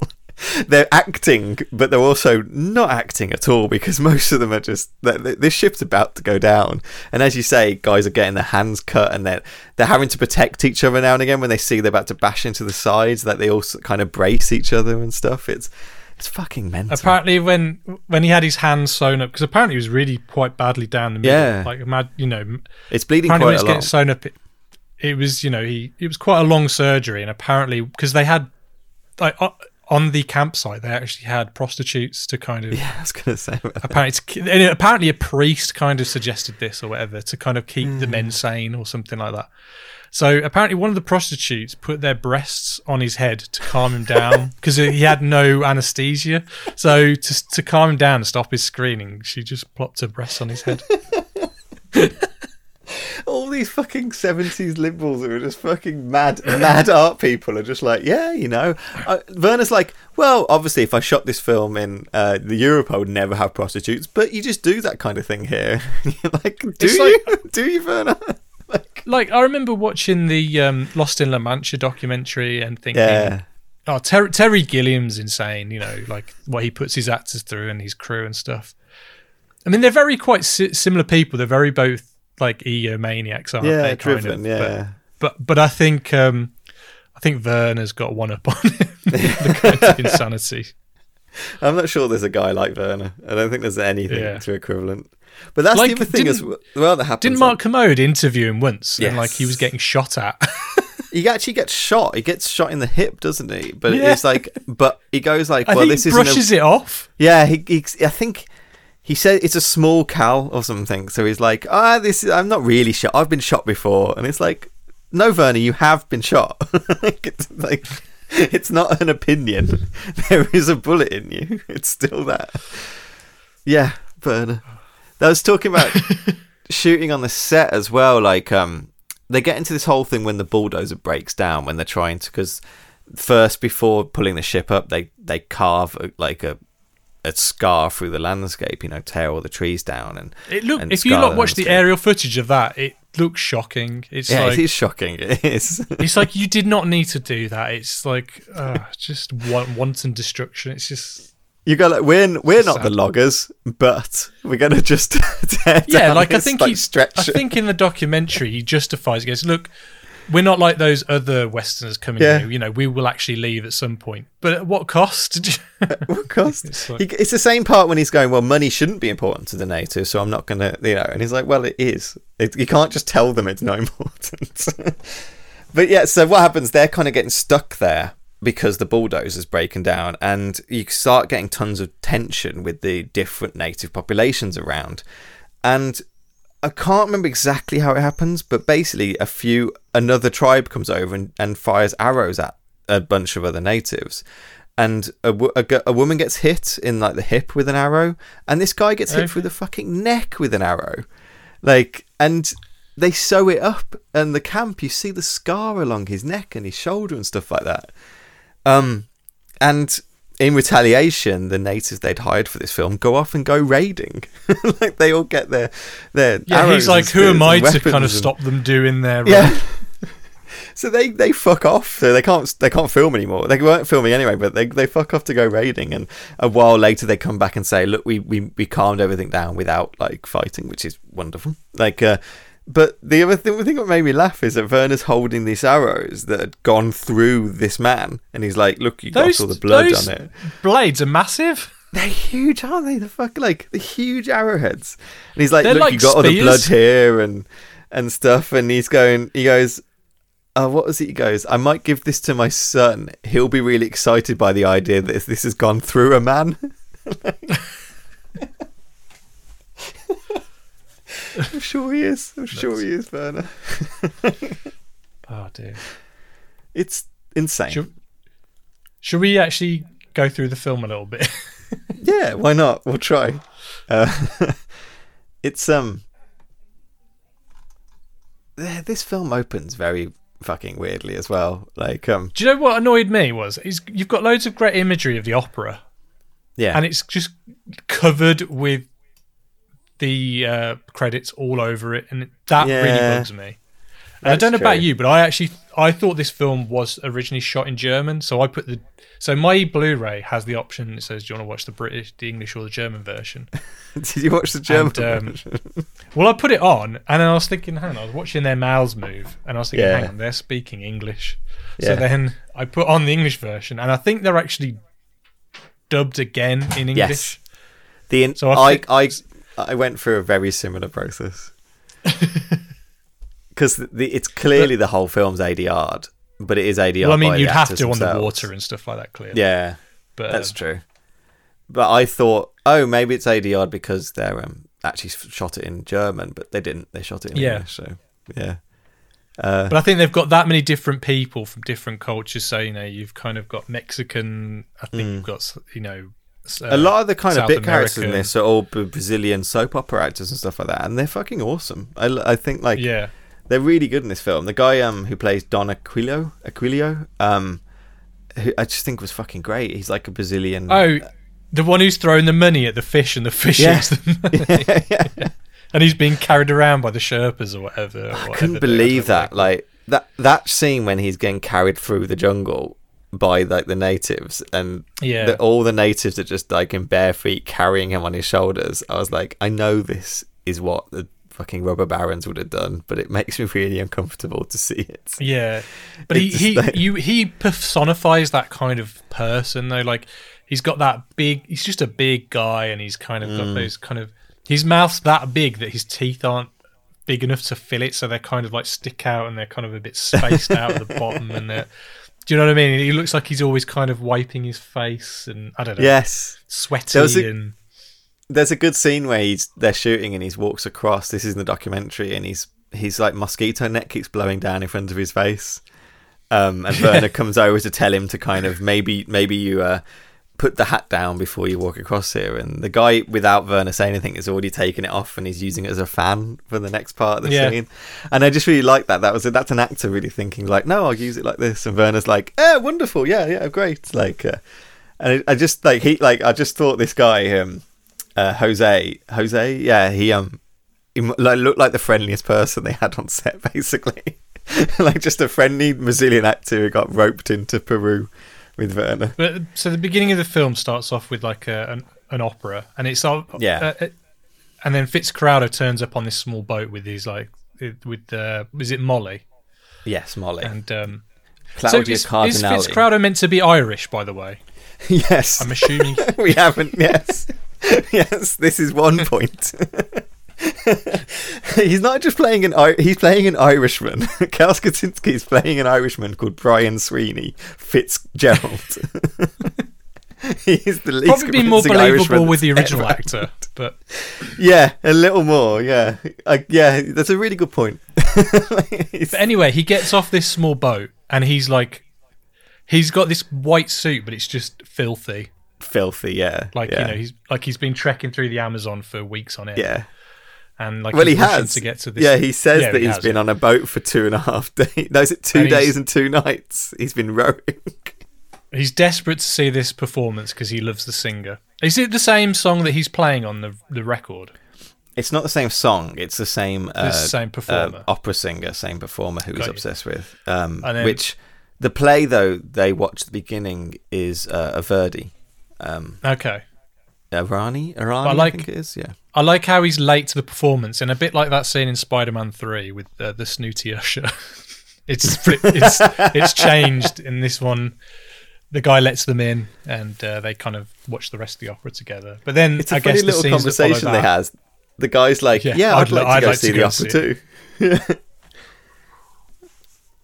But so the scenes that follow in that, I guess, is when he's trying to get the money to kind of create his opera theatre or whatever. Because he's obsessed with opera, and once he's had to travel, as you say, 2 days and 2 nights to go to this opera, So he wants an Yeah. opera house where he lives, in the town where he lives in, Irikos or something. And he originally tries to kind of he's just trying to kind of get all the local like rubber barons, the rich people there, to pay for it themselves, to invest in it themselves, and none of them give a shit. They don't care about art. They just don't care about art. They care about money, you know. And of course they fucking do. Like, so you kind of go through Fitz's life a little bit, don't you? It's a very long start before you get anywhere in the jungle. Oh, it's a good hour until he gets the boat, I think. Yeah, I think it is, because you kind of go through him being like he tries to be an ice baron. That's a big part of his backstory. That he trying to bring ice to Peru. Mm-hmm. He also was a railway person. His family would try to build the Southern American Railroad before they went bankrupt. Like I have a feeling all the original actor with Mick Jagger and that. I have a feeling they didn't get to the boat stuff. I have a feeling it was all this stuff that they'd filmed. Yeah, I think you're right. Because, you must be right. Because if you watch the documentary, the only footage you see is of them by the bell tower. Yes, yeah, and which has such different energy. And did I imagine this, or are they making some sort of ice drink as well, like a? No, they're making kind of like little like weird slush puppy. Yeah. But apparently that's the only footage that exists of those, because apparently if Werner deletes, he burns or destroys footage that's not used.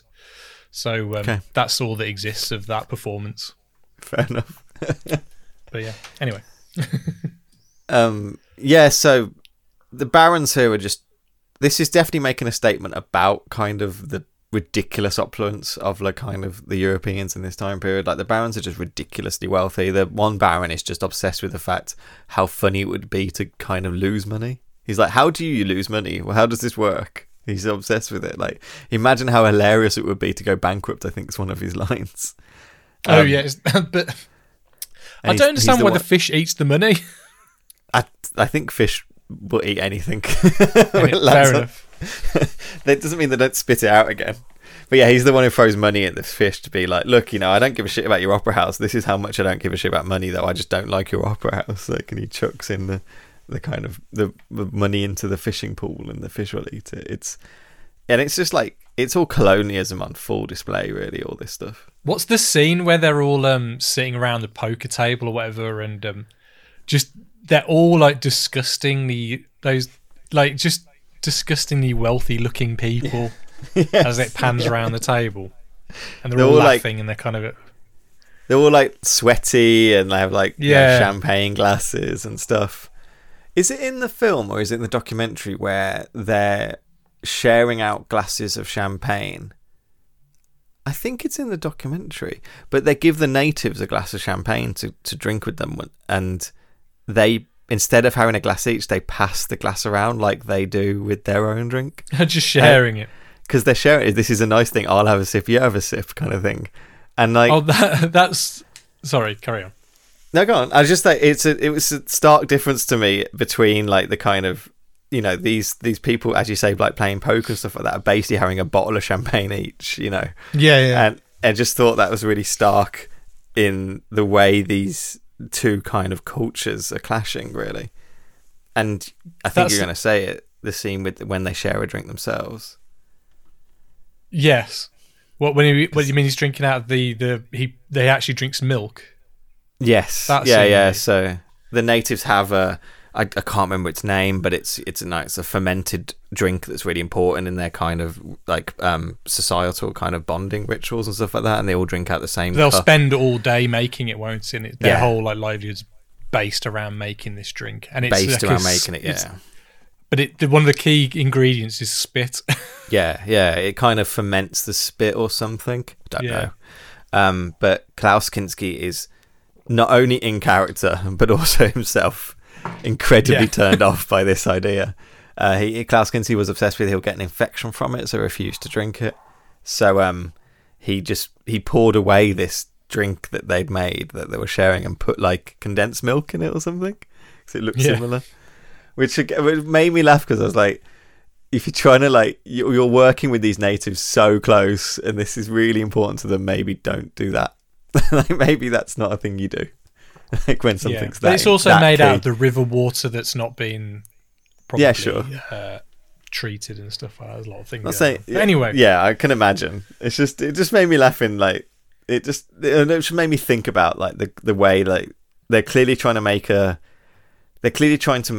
point about kind of European colonialism in this film, but also they're kind of doing the same thing in real life. Just backing everything up. Yeah.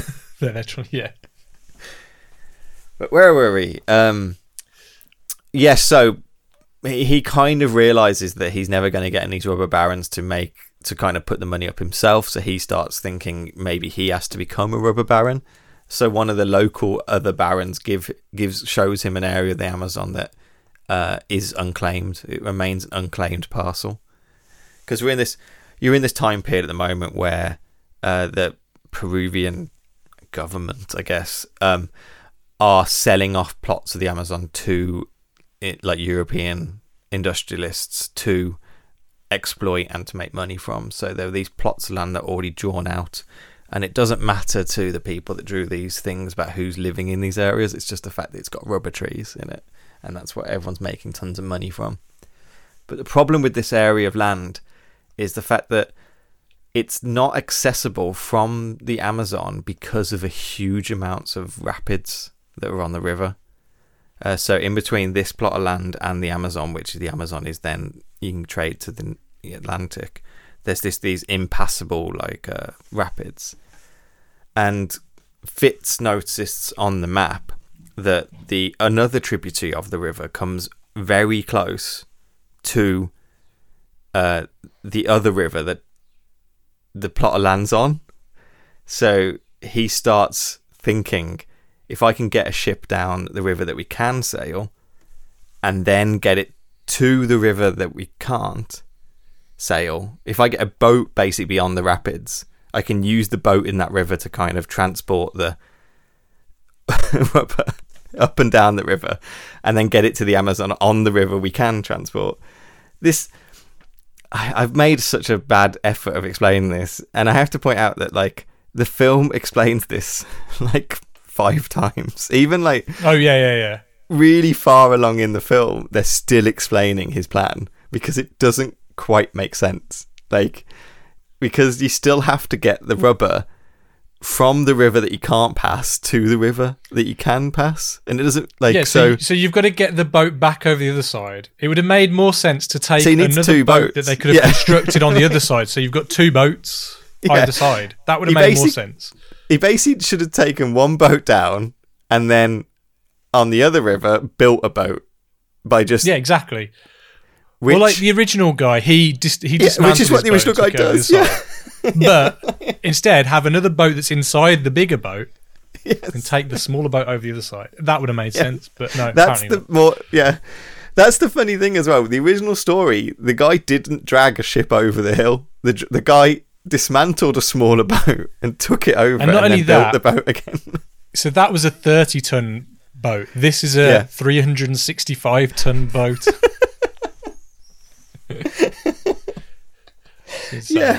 It's insane. It's insane. Like I love that the fact that the actual thing that actually happened is a different story, really, than what they're actually doing.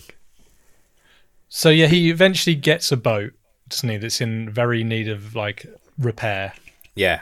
Which is actually just what it looked like when they got it for the film. That's what I quite liked. And I think the shots of them doing it up is just them hiring the local people to do up the boat for the film, really. Yeah. The one guy that they hire that's kind of like the go-between almost between the Brazilian guy. You know, he's kind of got a massive jaw. He looks like a Bond villain. Do you know what I mean? He's a big tall guy. Oh, God. I wrote that this guy is like an Incan god. Like, he's the guy that's in Puma Man. Oh, is he? That Brandon was on about, yeah. So he's like the engine room guy. He's the guy like shoveling coal into the steam engine basically to get it to work. He's huge, giant jaw. Yeah. He's really cool. But he's kind of he's not a spy, but he's definitely like keeping tabs on Fitzcarraldo originally, anyway, isn't he? And he's a bit unsure about him. I'd say so. He's definitely got his number Yeah. anyway. He knows that this is bad news, I think. You're also introduced to the captain. Yes. They hire a Dutch captain. Who I swear that's not his real voice, and I looked it up and I tried Right. to find out because obviously he's dubbed, but he sounds exactly like the guy from Bill and Ted's Bogus Journey, who the Denomless. Yeah. Paul Hitcher doesn't seem to have much. The actor. Yeah, the actor himself who plays Oh, yeah, the yeah, guy. He doesn't seem to have To done be honest, much I wouldn't be else. surprised if he was a real boat captain. Yeah, you know what, he could be. The fact He really that he's could be. actually operating the boat. Is, Yeah. Yeah. That could be It's true. like I actually. think a lot of the people they probably hire in this are probably people who do what they do for a living. Like I think I a like lot the of them chef, are people who were just in the city, in the town. yeah. Yeah, the chef's the same thing. The cook, Harakiki or something. Yeah. That's his actual name as well. That's what gives me the hint that he was just a guy that they had around town. He's wonderful. I love this guy, the cook. He's fucking brilliant. I love how he brings on his women to the boats. So I couldn't work. Are they prostitutes or not? I think so. Yeah. I like how but- they have a fight on the boat, and then Fitzcarraldo just kicks them off the boat. And Orinoco Paul, as he calls himself, is not happy that there's women on his boat because that's an omen. Women bring death on ships or something. Tell you though, when they finally set sail and they go and get the railroad tracks, because I'm assuming that's his original plan to kind of get the ship over the mountain. I don't. Is that You know right? what? I don't know because they don't seem to use. Because there's a line the- later on, and the captain goes, "Well, I could have told you that the railroad tracks would have been no good in getting that boat over the mountain." So I'm assuming that he was planning on creating something that could push them over. I was just like, you could have just built a train going either Yeah. side. Like, if you have, I don't know, whatever. They have a train. They have a train. His family build train lines. So you could have just made a little train line, a little tram line going up this hill. Not a big one, just a small tram line going up and down this hill. Could have been what you needed. But that station master, who's played by Grand He's Otello wonderful. or something like that, Yeah. He is my favourite Grande character in the Otello. film. He's like so happy to see Fitzcarraldo because obviously he's kind of abandoned this project. It's like one of his many projects that he kind of half finishes or whatever. Yeah. And he's been looking after it, kind of making sure that no one steals like the iron, from the tracks and stuff. And he's even electrified them so anyone gets close to it. And he's really upset when they start to take the tracks up, but he's like, just don't take the ones under the actual train. Yeah, if you take the ones under the train, I can't move the train. And he's wearing his little kind of train outfit as well. all the time. You can tell he's been washing it and cleaning it for like 10 And he puts years it on or every whatever. day, waiting for Fitzcarraldo to turn up. But I was hoping he joined them on the crew. Yeah. But That would've apparently been good. he's like a famous South American or comedian. Yeah, Like he going was. back He was. He's got a huge list of credits, and he seems like he Yeah. was an actor, comedian, singer, composer as well. Like, really interesting guy actually, and he was great in this film. Had tons of it. When he turned up, I was like, this guy is great. Another bit player. The bit players in this film were all, and he was another one that I just thought was wonderful.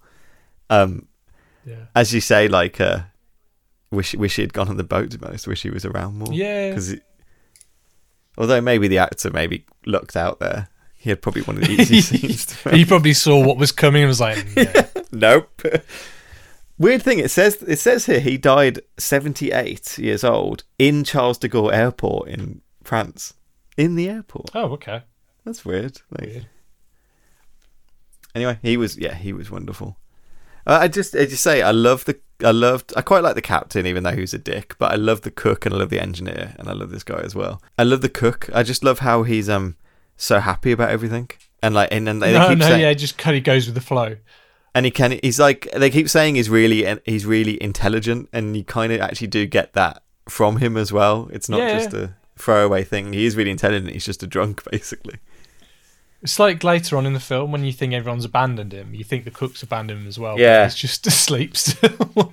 He's like, oh, I drank too much. What? We're on the rapids? What? Like... But going back a bit, like Molly, the madam. Yeah. Why do you think she's so obsessed with Fitzcarraldo? Like, what is it about him? Do you think that she's like?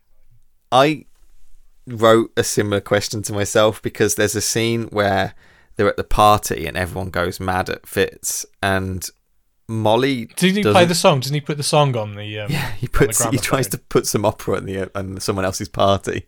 Yeah, and Molly stands up for him. She's not like, this guy's an idiot. She's like, no, he's great. Like, and he loves opera, and opera's fantastic, and I love his passion, and like, she really likes him. She like, it's not. She's his benefactor. She pays for the shit that he buys, and he funds him, and she does everything. He names the boat after her. They have a relationship that's quite solid, to be honest. It's not like one of these.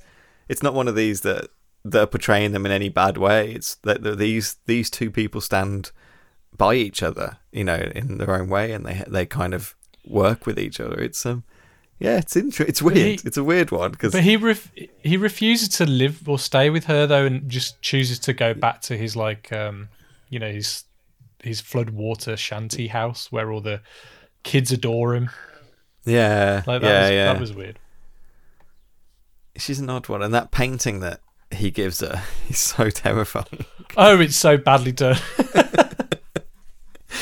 It's them two. I tell you what, that painting, like, I think he looks a bit like Steve Buscemi anyway, but in that painting, he definitely looks like Steve Buscemi. If any painting was ever haunted, it's that type of painting. Yeah, just the spirit of I don't know, the spirit of Klaus just haunting this photo and bringing destruction to all around it. It's like a Ghostbusters 2. There is a cool scene later at this point when like they're into like they're going down one of the rivers, and the river's full of like tribal areas which are really hostile, known to be really hostile, and they're all kind of holding their guns and they're ready to get attacked and things like that, and they're hearing all the kind of music coming from the jungle around them, and then you get Klaus's idea basically to stand on top of the ship and play opera into the jungle, which it's almost like every time he plays his music, his fortunes change for him.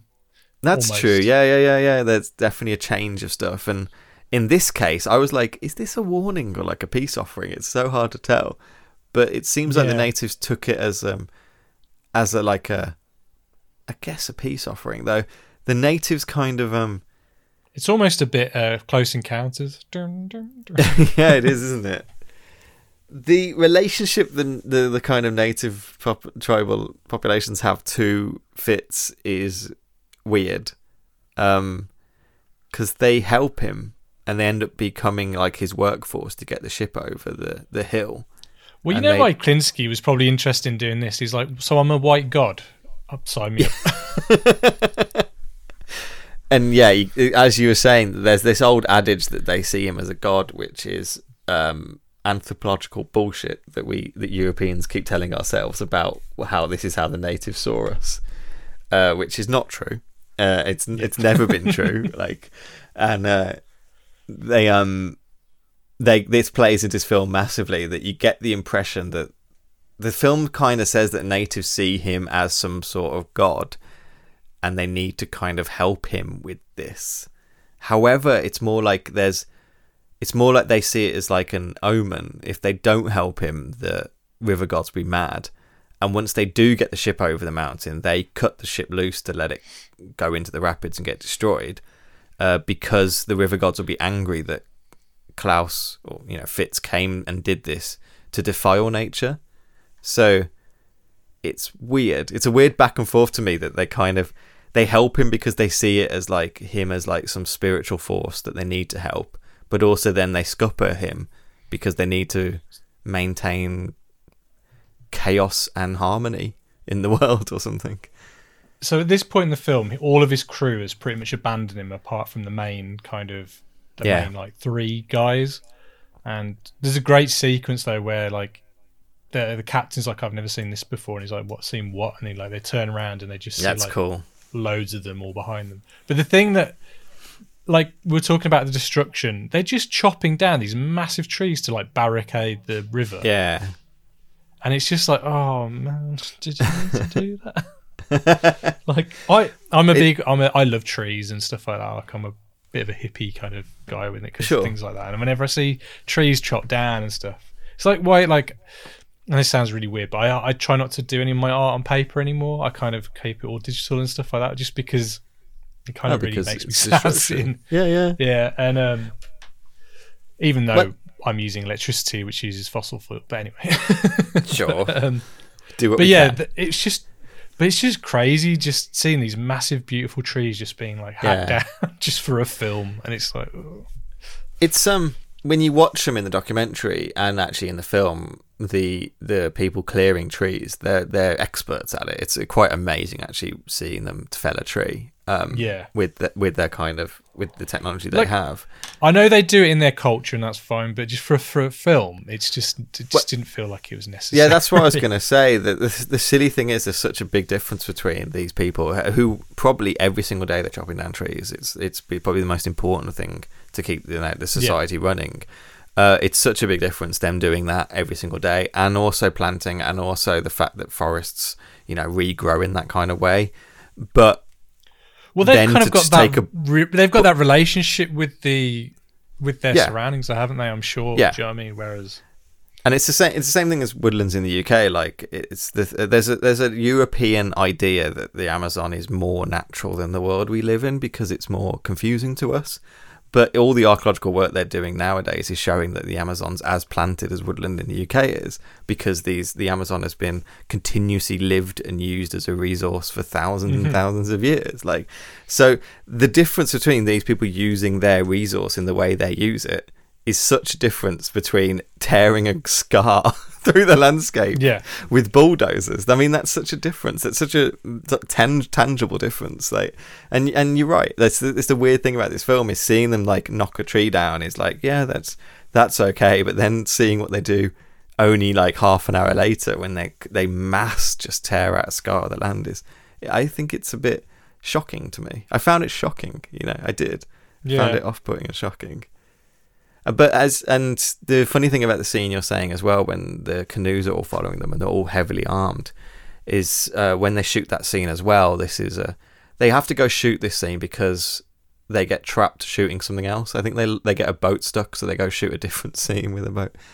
And they basically found it terrifying while shooting it because these people are all like outnumber them, are kind of in these canoes far away from them. They're all heavily armed. They don't really speak the same languages. They can communicate. And you get this bit in the documentary where they're actually quite tense, this situation is. It's tense in the film, and it's tense when they're actually making it, which is, again... Well, you see you see Werner Herzog kind of direct. He's wearing his little Speedos or little shorts. And he's like... he's having a go at one of the ones in yellow because they're sitting to the wrong side of the boat and stuff. It's like, go back, and they've got to travel all the way back upstream. It's like, is it worth all this effort? I don't know. I can't tell if it's worth all this effort. I can't tell. I'm broken by it. So they come on board, and you get this.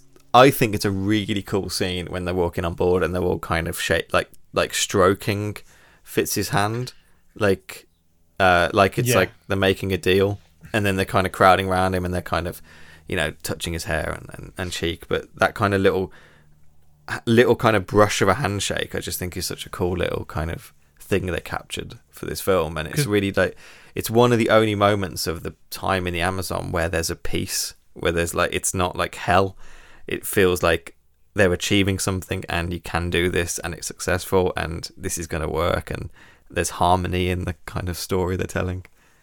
So it's worth noting, I think the chef is the only one who kind of can communicate like back and forth with them. Yeah. Is that right? Yeah. Yeah, I think so. I don't know if the engineer can as well, but he might be able to, yeah. You don't see too much of him either. He's more just he's not as... forward focused in the latter sections, I think, really, than the others. He, for some reason though, he's got flipping dynamite and he's just like chucking it in the river and just like, I could have pictured him in like loads of Cannon films in the 80s. I don't know if he was or anything like that, but like he feels like he would have been in a lot of straight to video kind of action films.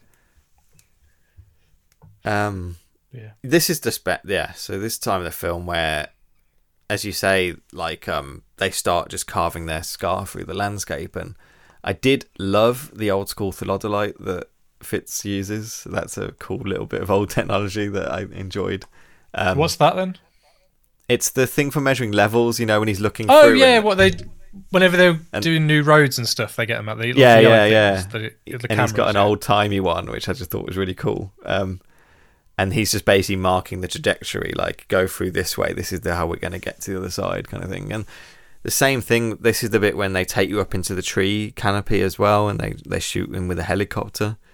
And there's a bit in the documentary when they explain that Klaus Kinski does a thing called the Kinski spin, I think Herzog called it. And he liked to enter the camera by standing kind of side to side with the camera, twisting his feet in a way that meant he kind of swung into frame from the side. Well, I guess it gives you a bit of action, just kind of a bit of and a bit like movement, and a bit of movement into it. So Kinski loved doing this, and apparently he did it in this tree canopy scene when there's like three of them on top of the trees in a shaky little thing, and the production guy who was shooting them from the helicopter he said that he was worried that they're going to kind of fall off it, which I would be worried too. And you start building all this. You get all the pulley systems being put together now, and they start pulling out these huge tree trunks that are using to kind of pull the whole ship together. In a normal film, you'd think, okay, these are probably like hollowed out trunks. They're probably, they're not real. They're made out of MDF. They're just painted. You know what I mean? But no, these are proper huge fucking trees. They probably cut down there and then, and they're actually lugging around, using their heads as like, I don't like earlier on in the film, you see them like walking around with like ice blocks, carrying them around with their heads and their luggage and stuff, and you think, oh god, that would hurt. Yeah, it's funny because like you're watching them build this pulley system to pull the boat. They're really pulling a. Yeah, they're not really building one. He's just shooting reality in a feature theatrical style. I mean, you can tell he's a documentary filmmaker. Yeah, because he's obsessed with the reality of it. Do you know what I mean? And yes, there's a bit. There's a bit in the Klaus Kinski documentary where he describes shooting Machu Picchu for the first film, and he gets angry at Klaus Kinski because Klaus Kinski wants him to shoot a way that he considers a postcard.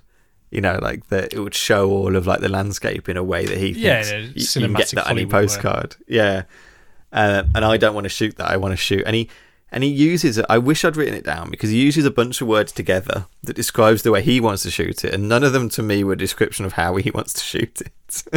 It was like, if that was like on an order card, like I want it shot like this, I'd be like, okay, I'm none the wiser of how you want it to be shot.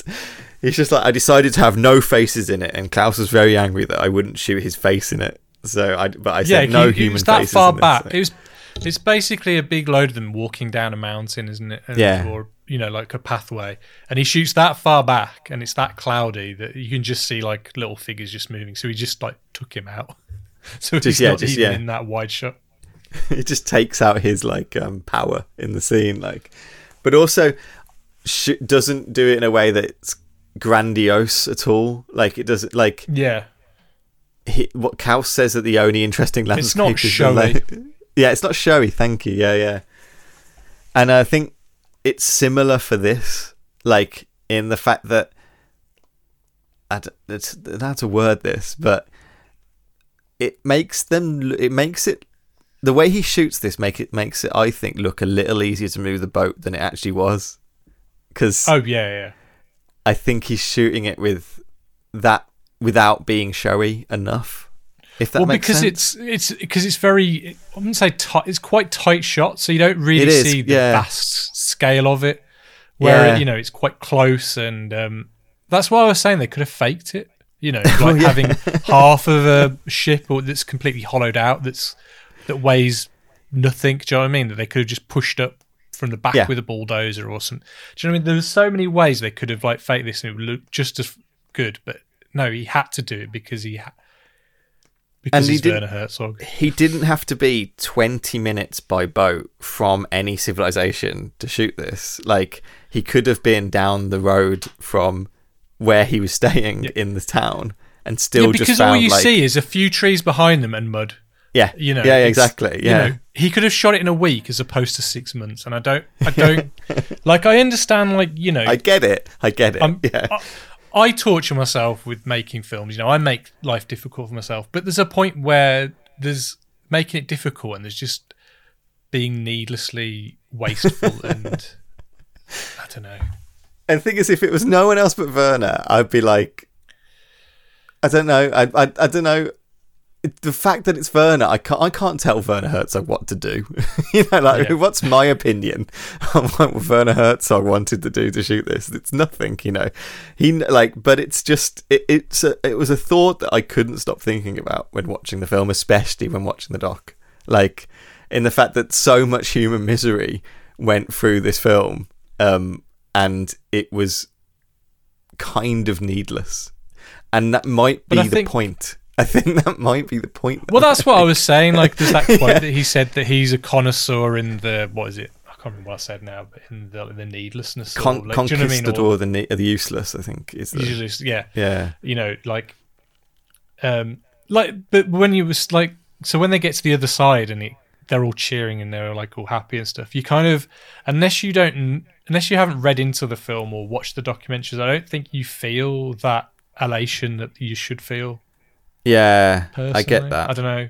Just because, like you were saying, they didn't film it grandiose enough, or at least just have a few shots, like aerial shots or something that kind of shows how much they've got to travel. Because apparently it's meant to be like a mile to 2 mile kind of span. Yeah, that's quite vast. Which is the whole thing is insane. It just looks like, to me, like a small hill that you see in a park. Yeah, you're right, and I think it's probably largely to do with how kind of out of control this production had gone.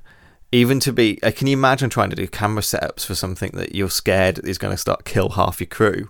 If another rope breaks, after waiting 6 months to even shoot it moving because you couldn't get it moving. Like, I think, and the fact that no one would fund this film anymore, the fact that like once the boat stopped moving, all the backers like left the film.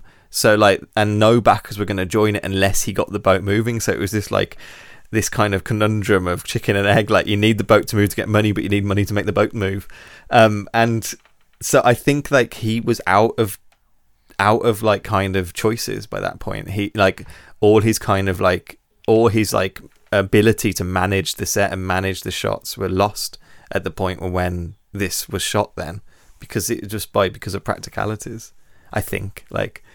But it's funny to me that it because of the way it's cut or the way it's edited, it did look easier, I thought, than actually it was in real life. So yeah, they get to the other side, they're all cheery and happy. They all party, they get drunk. Mm-hmm. Then Fitzcarraldo wakes up in the morning, crew gone, save for the captain and the chef, and I guess the other guy, is he and the gone? engineer I can't remember now. No, the engineer's still there. It's the original crew. He's It's just the natives have gone basically. It's worth pointing out that when they're pulling the ship up, two of the natives die, and then they leave, don't they? But then they leave for 2 days and 2 nights or something. In like a sense of mourning. Yeah, and they come back, and in that time, the drunken cook has figured out a way to help move the boat using the anchor. And I don't know how. That's it. But he has definitely helped. The drunken cook has helped somehow. That's important. But anyway, Fitzcarraldo wakes up on the boat, and it's like on a collision course to the rapids, so it's going the opposite way, I guess, to where they want to go, basically. Yeah, they never wanted to go anywhere near the rapids. Yeah, and then they end up in the rapids. And yeah, we already spoke about this. The ship crashes shore to shore. This actual footage of the ship getting stuck and everything else that happened. But in the film, behind the scenes is nuts. They're actually trying to play the music on the gramophone while they're in the rapids. And I think the needle's broke, so they have to create a needle out of like an actual sewing needle. And then they've removed so much ballast from the boat that the boat is too light to sail. So they're trying to sail it down this river, and the river tide itself is sending them backwards, no matter how much steam and stuff they pump into the engine. So, but you're watching them, and they're meant to be going forwards, and they're just going back and back and back and back. And you see it on Werner's face that this is catastrophe, and then it crashes into the banks behind them like a massive force. And I think at that point, that boat just gets stuck there. I don't think that boat moves again. It's still there, I think. I think that's the one that's still there. Yeah, I think. And that's when he then make the mock-up boat to him to shoot like opera on top. That's when they just make a platform on a smaller boat, which can actually sail. Yeah. So yeah, and then pretty much he ends up where he starts.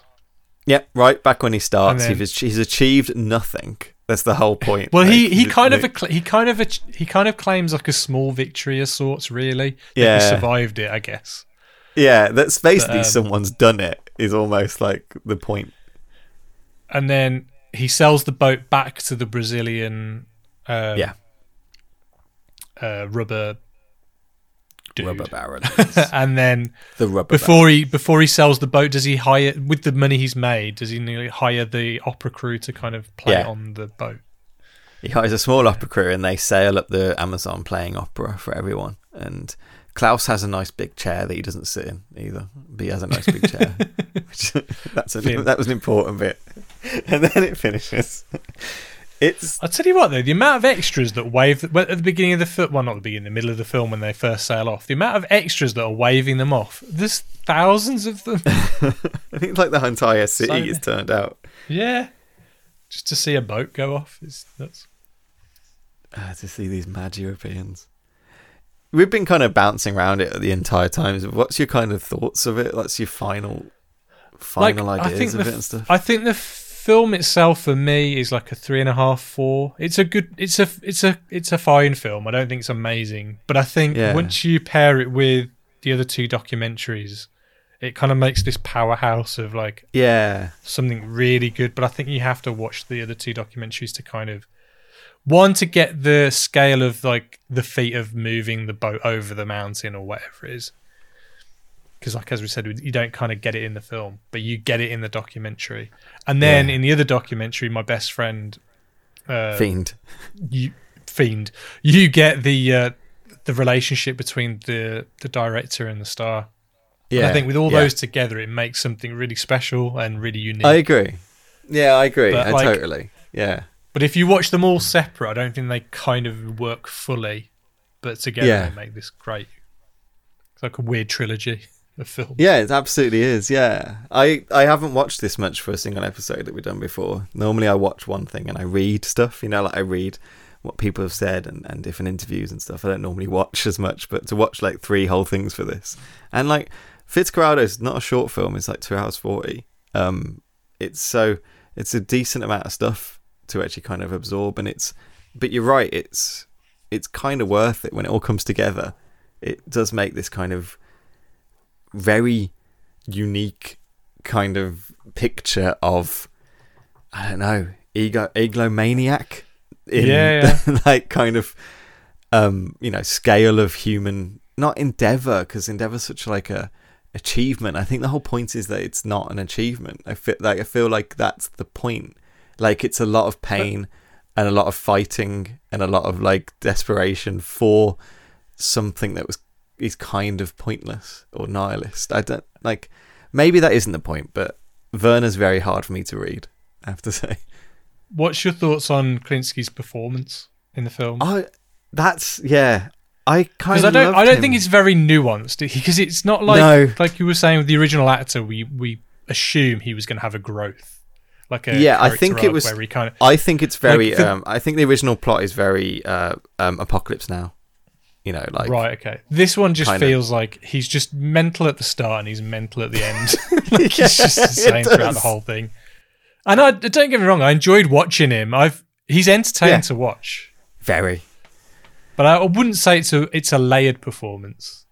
But No, but it is a performance, and there is nuance in it. It's definitely all a that, performance. Like he's committed has to all it that. 100%. Yeah, and he's doing stuff. He's making decisions. He's doing things in that. Yeah, totally.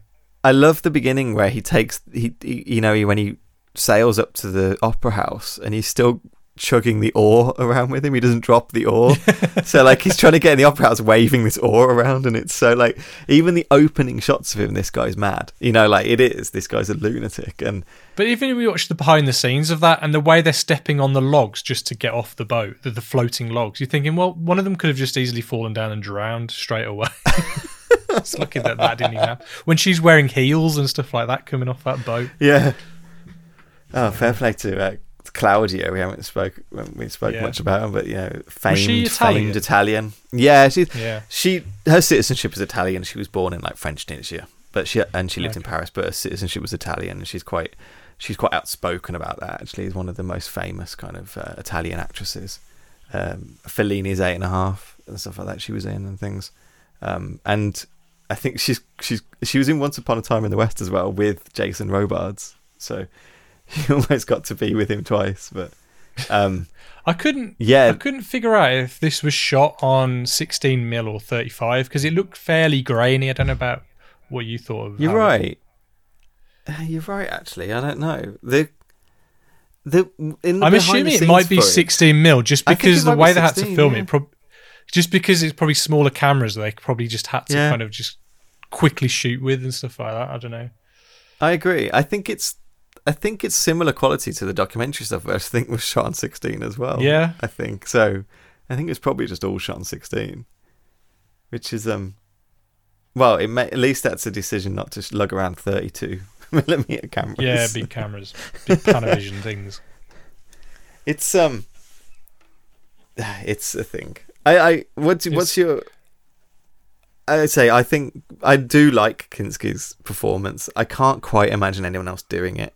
You know, like it's very interesting to understand what Jason Robards might have been, but Jason Robards looks more like the man from Del Monte, whereas like Jason Robards looks like he's lived in that environment for like how Shia LaBeouf, like when he did Peanut Butter Falcon, like I'm going to be a fisherman now for like about 6 months before I do this film. I believe he was living there for like 6 months before he did this film, even though I know he wasn't. He felt quite lived in that environment. He felt very lived in, and he hated it as well. That Werner Herzog throws some shade at him in one of the documentaries, saying that like Klaus Kinski liked to think that he was a man of nature and was embracing it all, but he never went into the real jungle. He stayed in his hotel, and there's only once he went in and he took a photographer and posed in the jungle. Like he gets quite kind of pissy about it. In fact, like I was really in the muck. He had a good relationship with the native people, but you know he didn't. He didn't. They all hated him. And what's your opinion, like Werner generally? Like, is this like? How have you? What is your take? I mean, well, like we were saying, he's got a vast cinematography. You know, where it's short films, you know, full feature films, documentaries. I've only seen a handful. You know, I've seen what's the Death Row documentary? Oh yeah, that's Into good. the Abyss, Into Grizzly the Abyss, Man, yeah. Rescue Dawn. The documentary that Rescue Dawn was based on. I've forgotten the name of. Cave of Forgotten Dreams, Bad Lieutenant. Yeah. Those. Oh, my son, what have you done? Yeah. Those are what I've seen of his work. I haven't really seen much of his early stuff, so I've got that Blu-ray set. So I'm going to kind of. It's now on my list of to watch Let's films. get into so that. Yeah. Either I'll get to them myself, or someone will pick them for me. But I definitely want to watch some of his earlier pieces. Definitely. I definitely know more as a cinema, like a documentarian. Like I've seen Wheel of Time, Encounters at the End of the World, Lo and Behold, Into the Inferno, like all those kind of documentaries that he's done. But he must be aware of his own persona, because in all his documentary, he's like a focal point. He's a bit like Who's the guy who did the Kurt and Courtney documentary? I'm not saying he's any like Werner Herzog's much better than that guy. Do you know which one I mean? He did the Big In 2 Pack 1 as well. Yeah, I can't. And he kind of remember puts his name. himself in the documentary. Yeah. But Werner's very aware. I think he's aware of his own unique voice and. Yeah, I think he is. I've seen like Queen of the Deserts, the most recent like fiction feature film he's done, and I quite like Queen of the Desert. It got absolutely panned when it came out, but it's one of the only films in a portraying archaeologists in a way that I connected to. Weirdly, and I think it's something to do with the fact that Werner actually spent tons of time with archaeologists, might have actually helped him make it. But I quite recommend Queen of the Desert if you're interested in that time period. Okay. Like Robert Pattinson plays T.E. Lawrence, Lawrence of Arabia. Nicole Kidman's playing Gertrude Bell, who's a very famous archaeologist, and it's all about the kind of setting up it's all about kind of that period of time when T.E. Lawrence and the kind of Arabia was establishing and things. Hey, look, I'm always down for a bit of R-Pats, and I love Lawrence. Lawrence Arabia. I've been to his grave. Have you? We've been to where he's buried. Yeah, he does a really good T. Lawrence. He really does. And he's really good in this. He's not like one of the. He's supporting, obviously, but I really quite recommend it. Even though it really did get panned. I'm one of the only people I think who ever said it's quite good.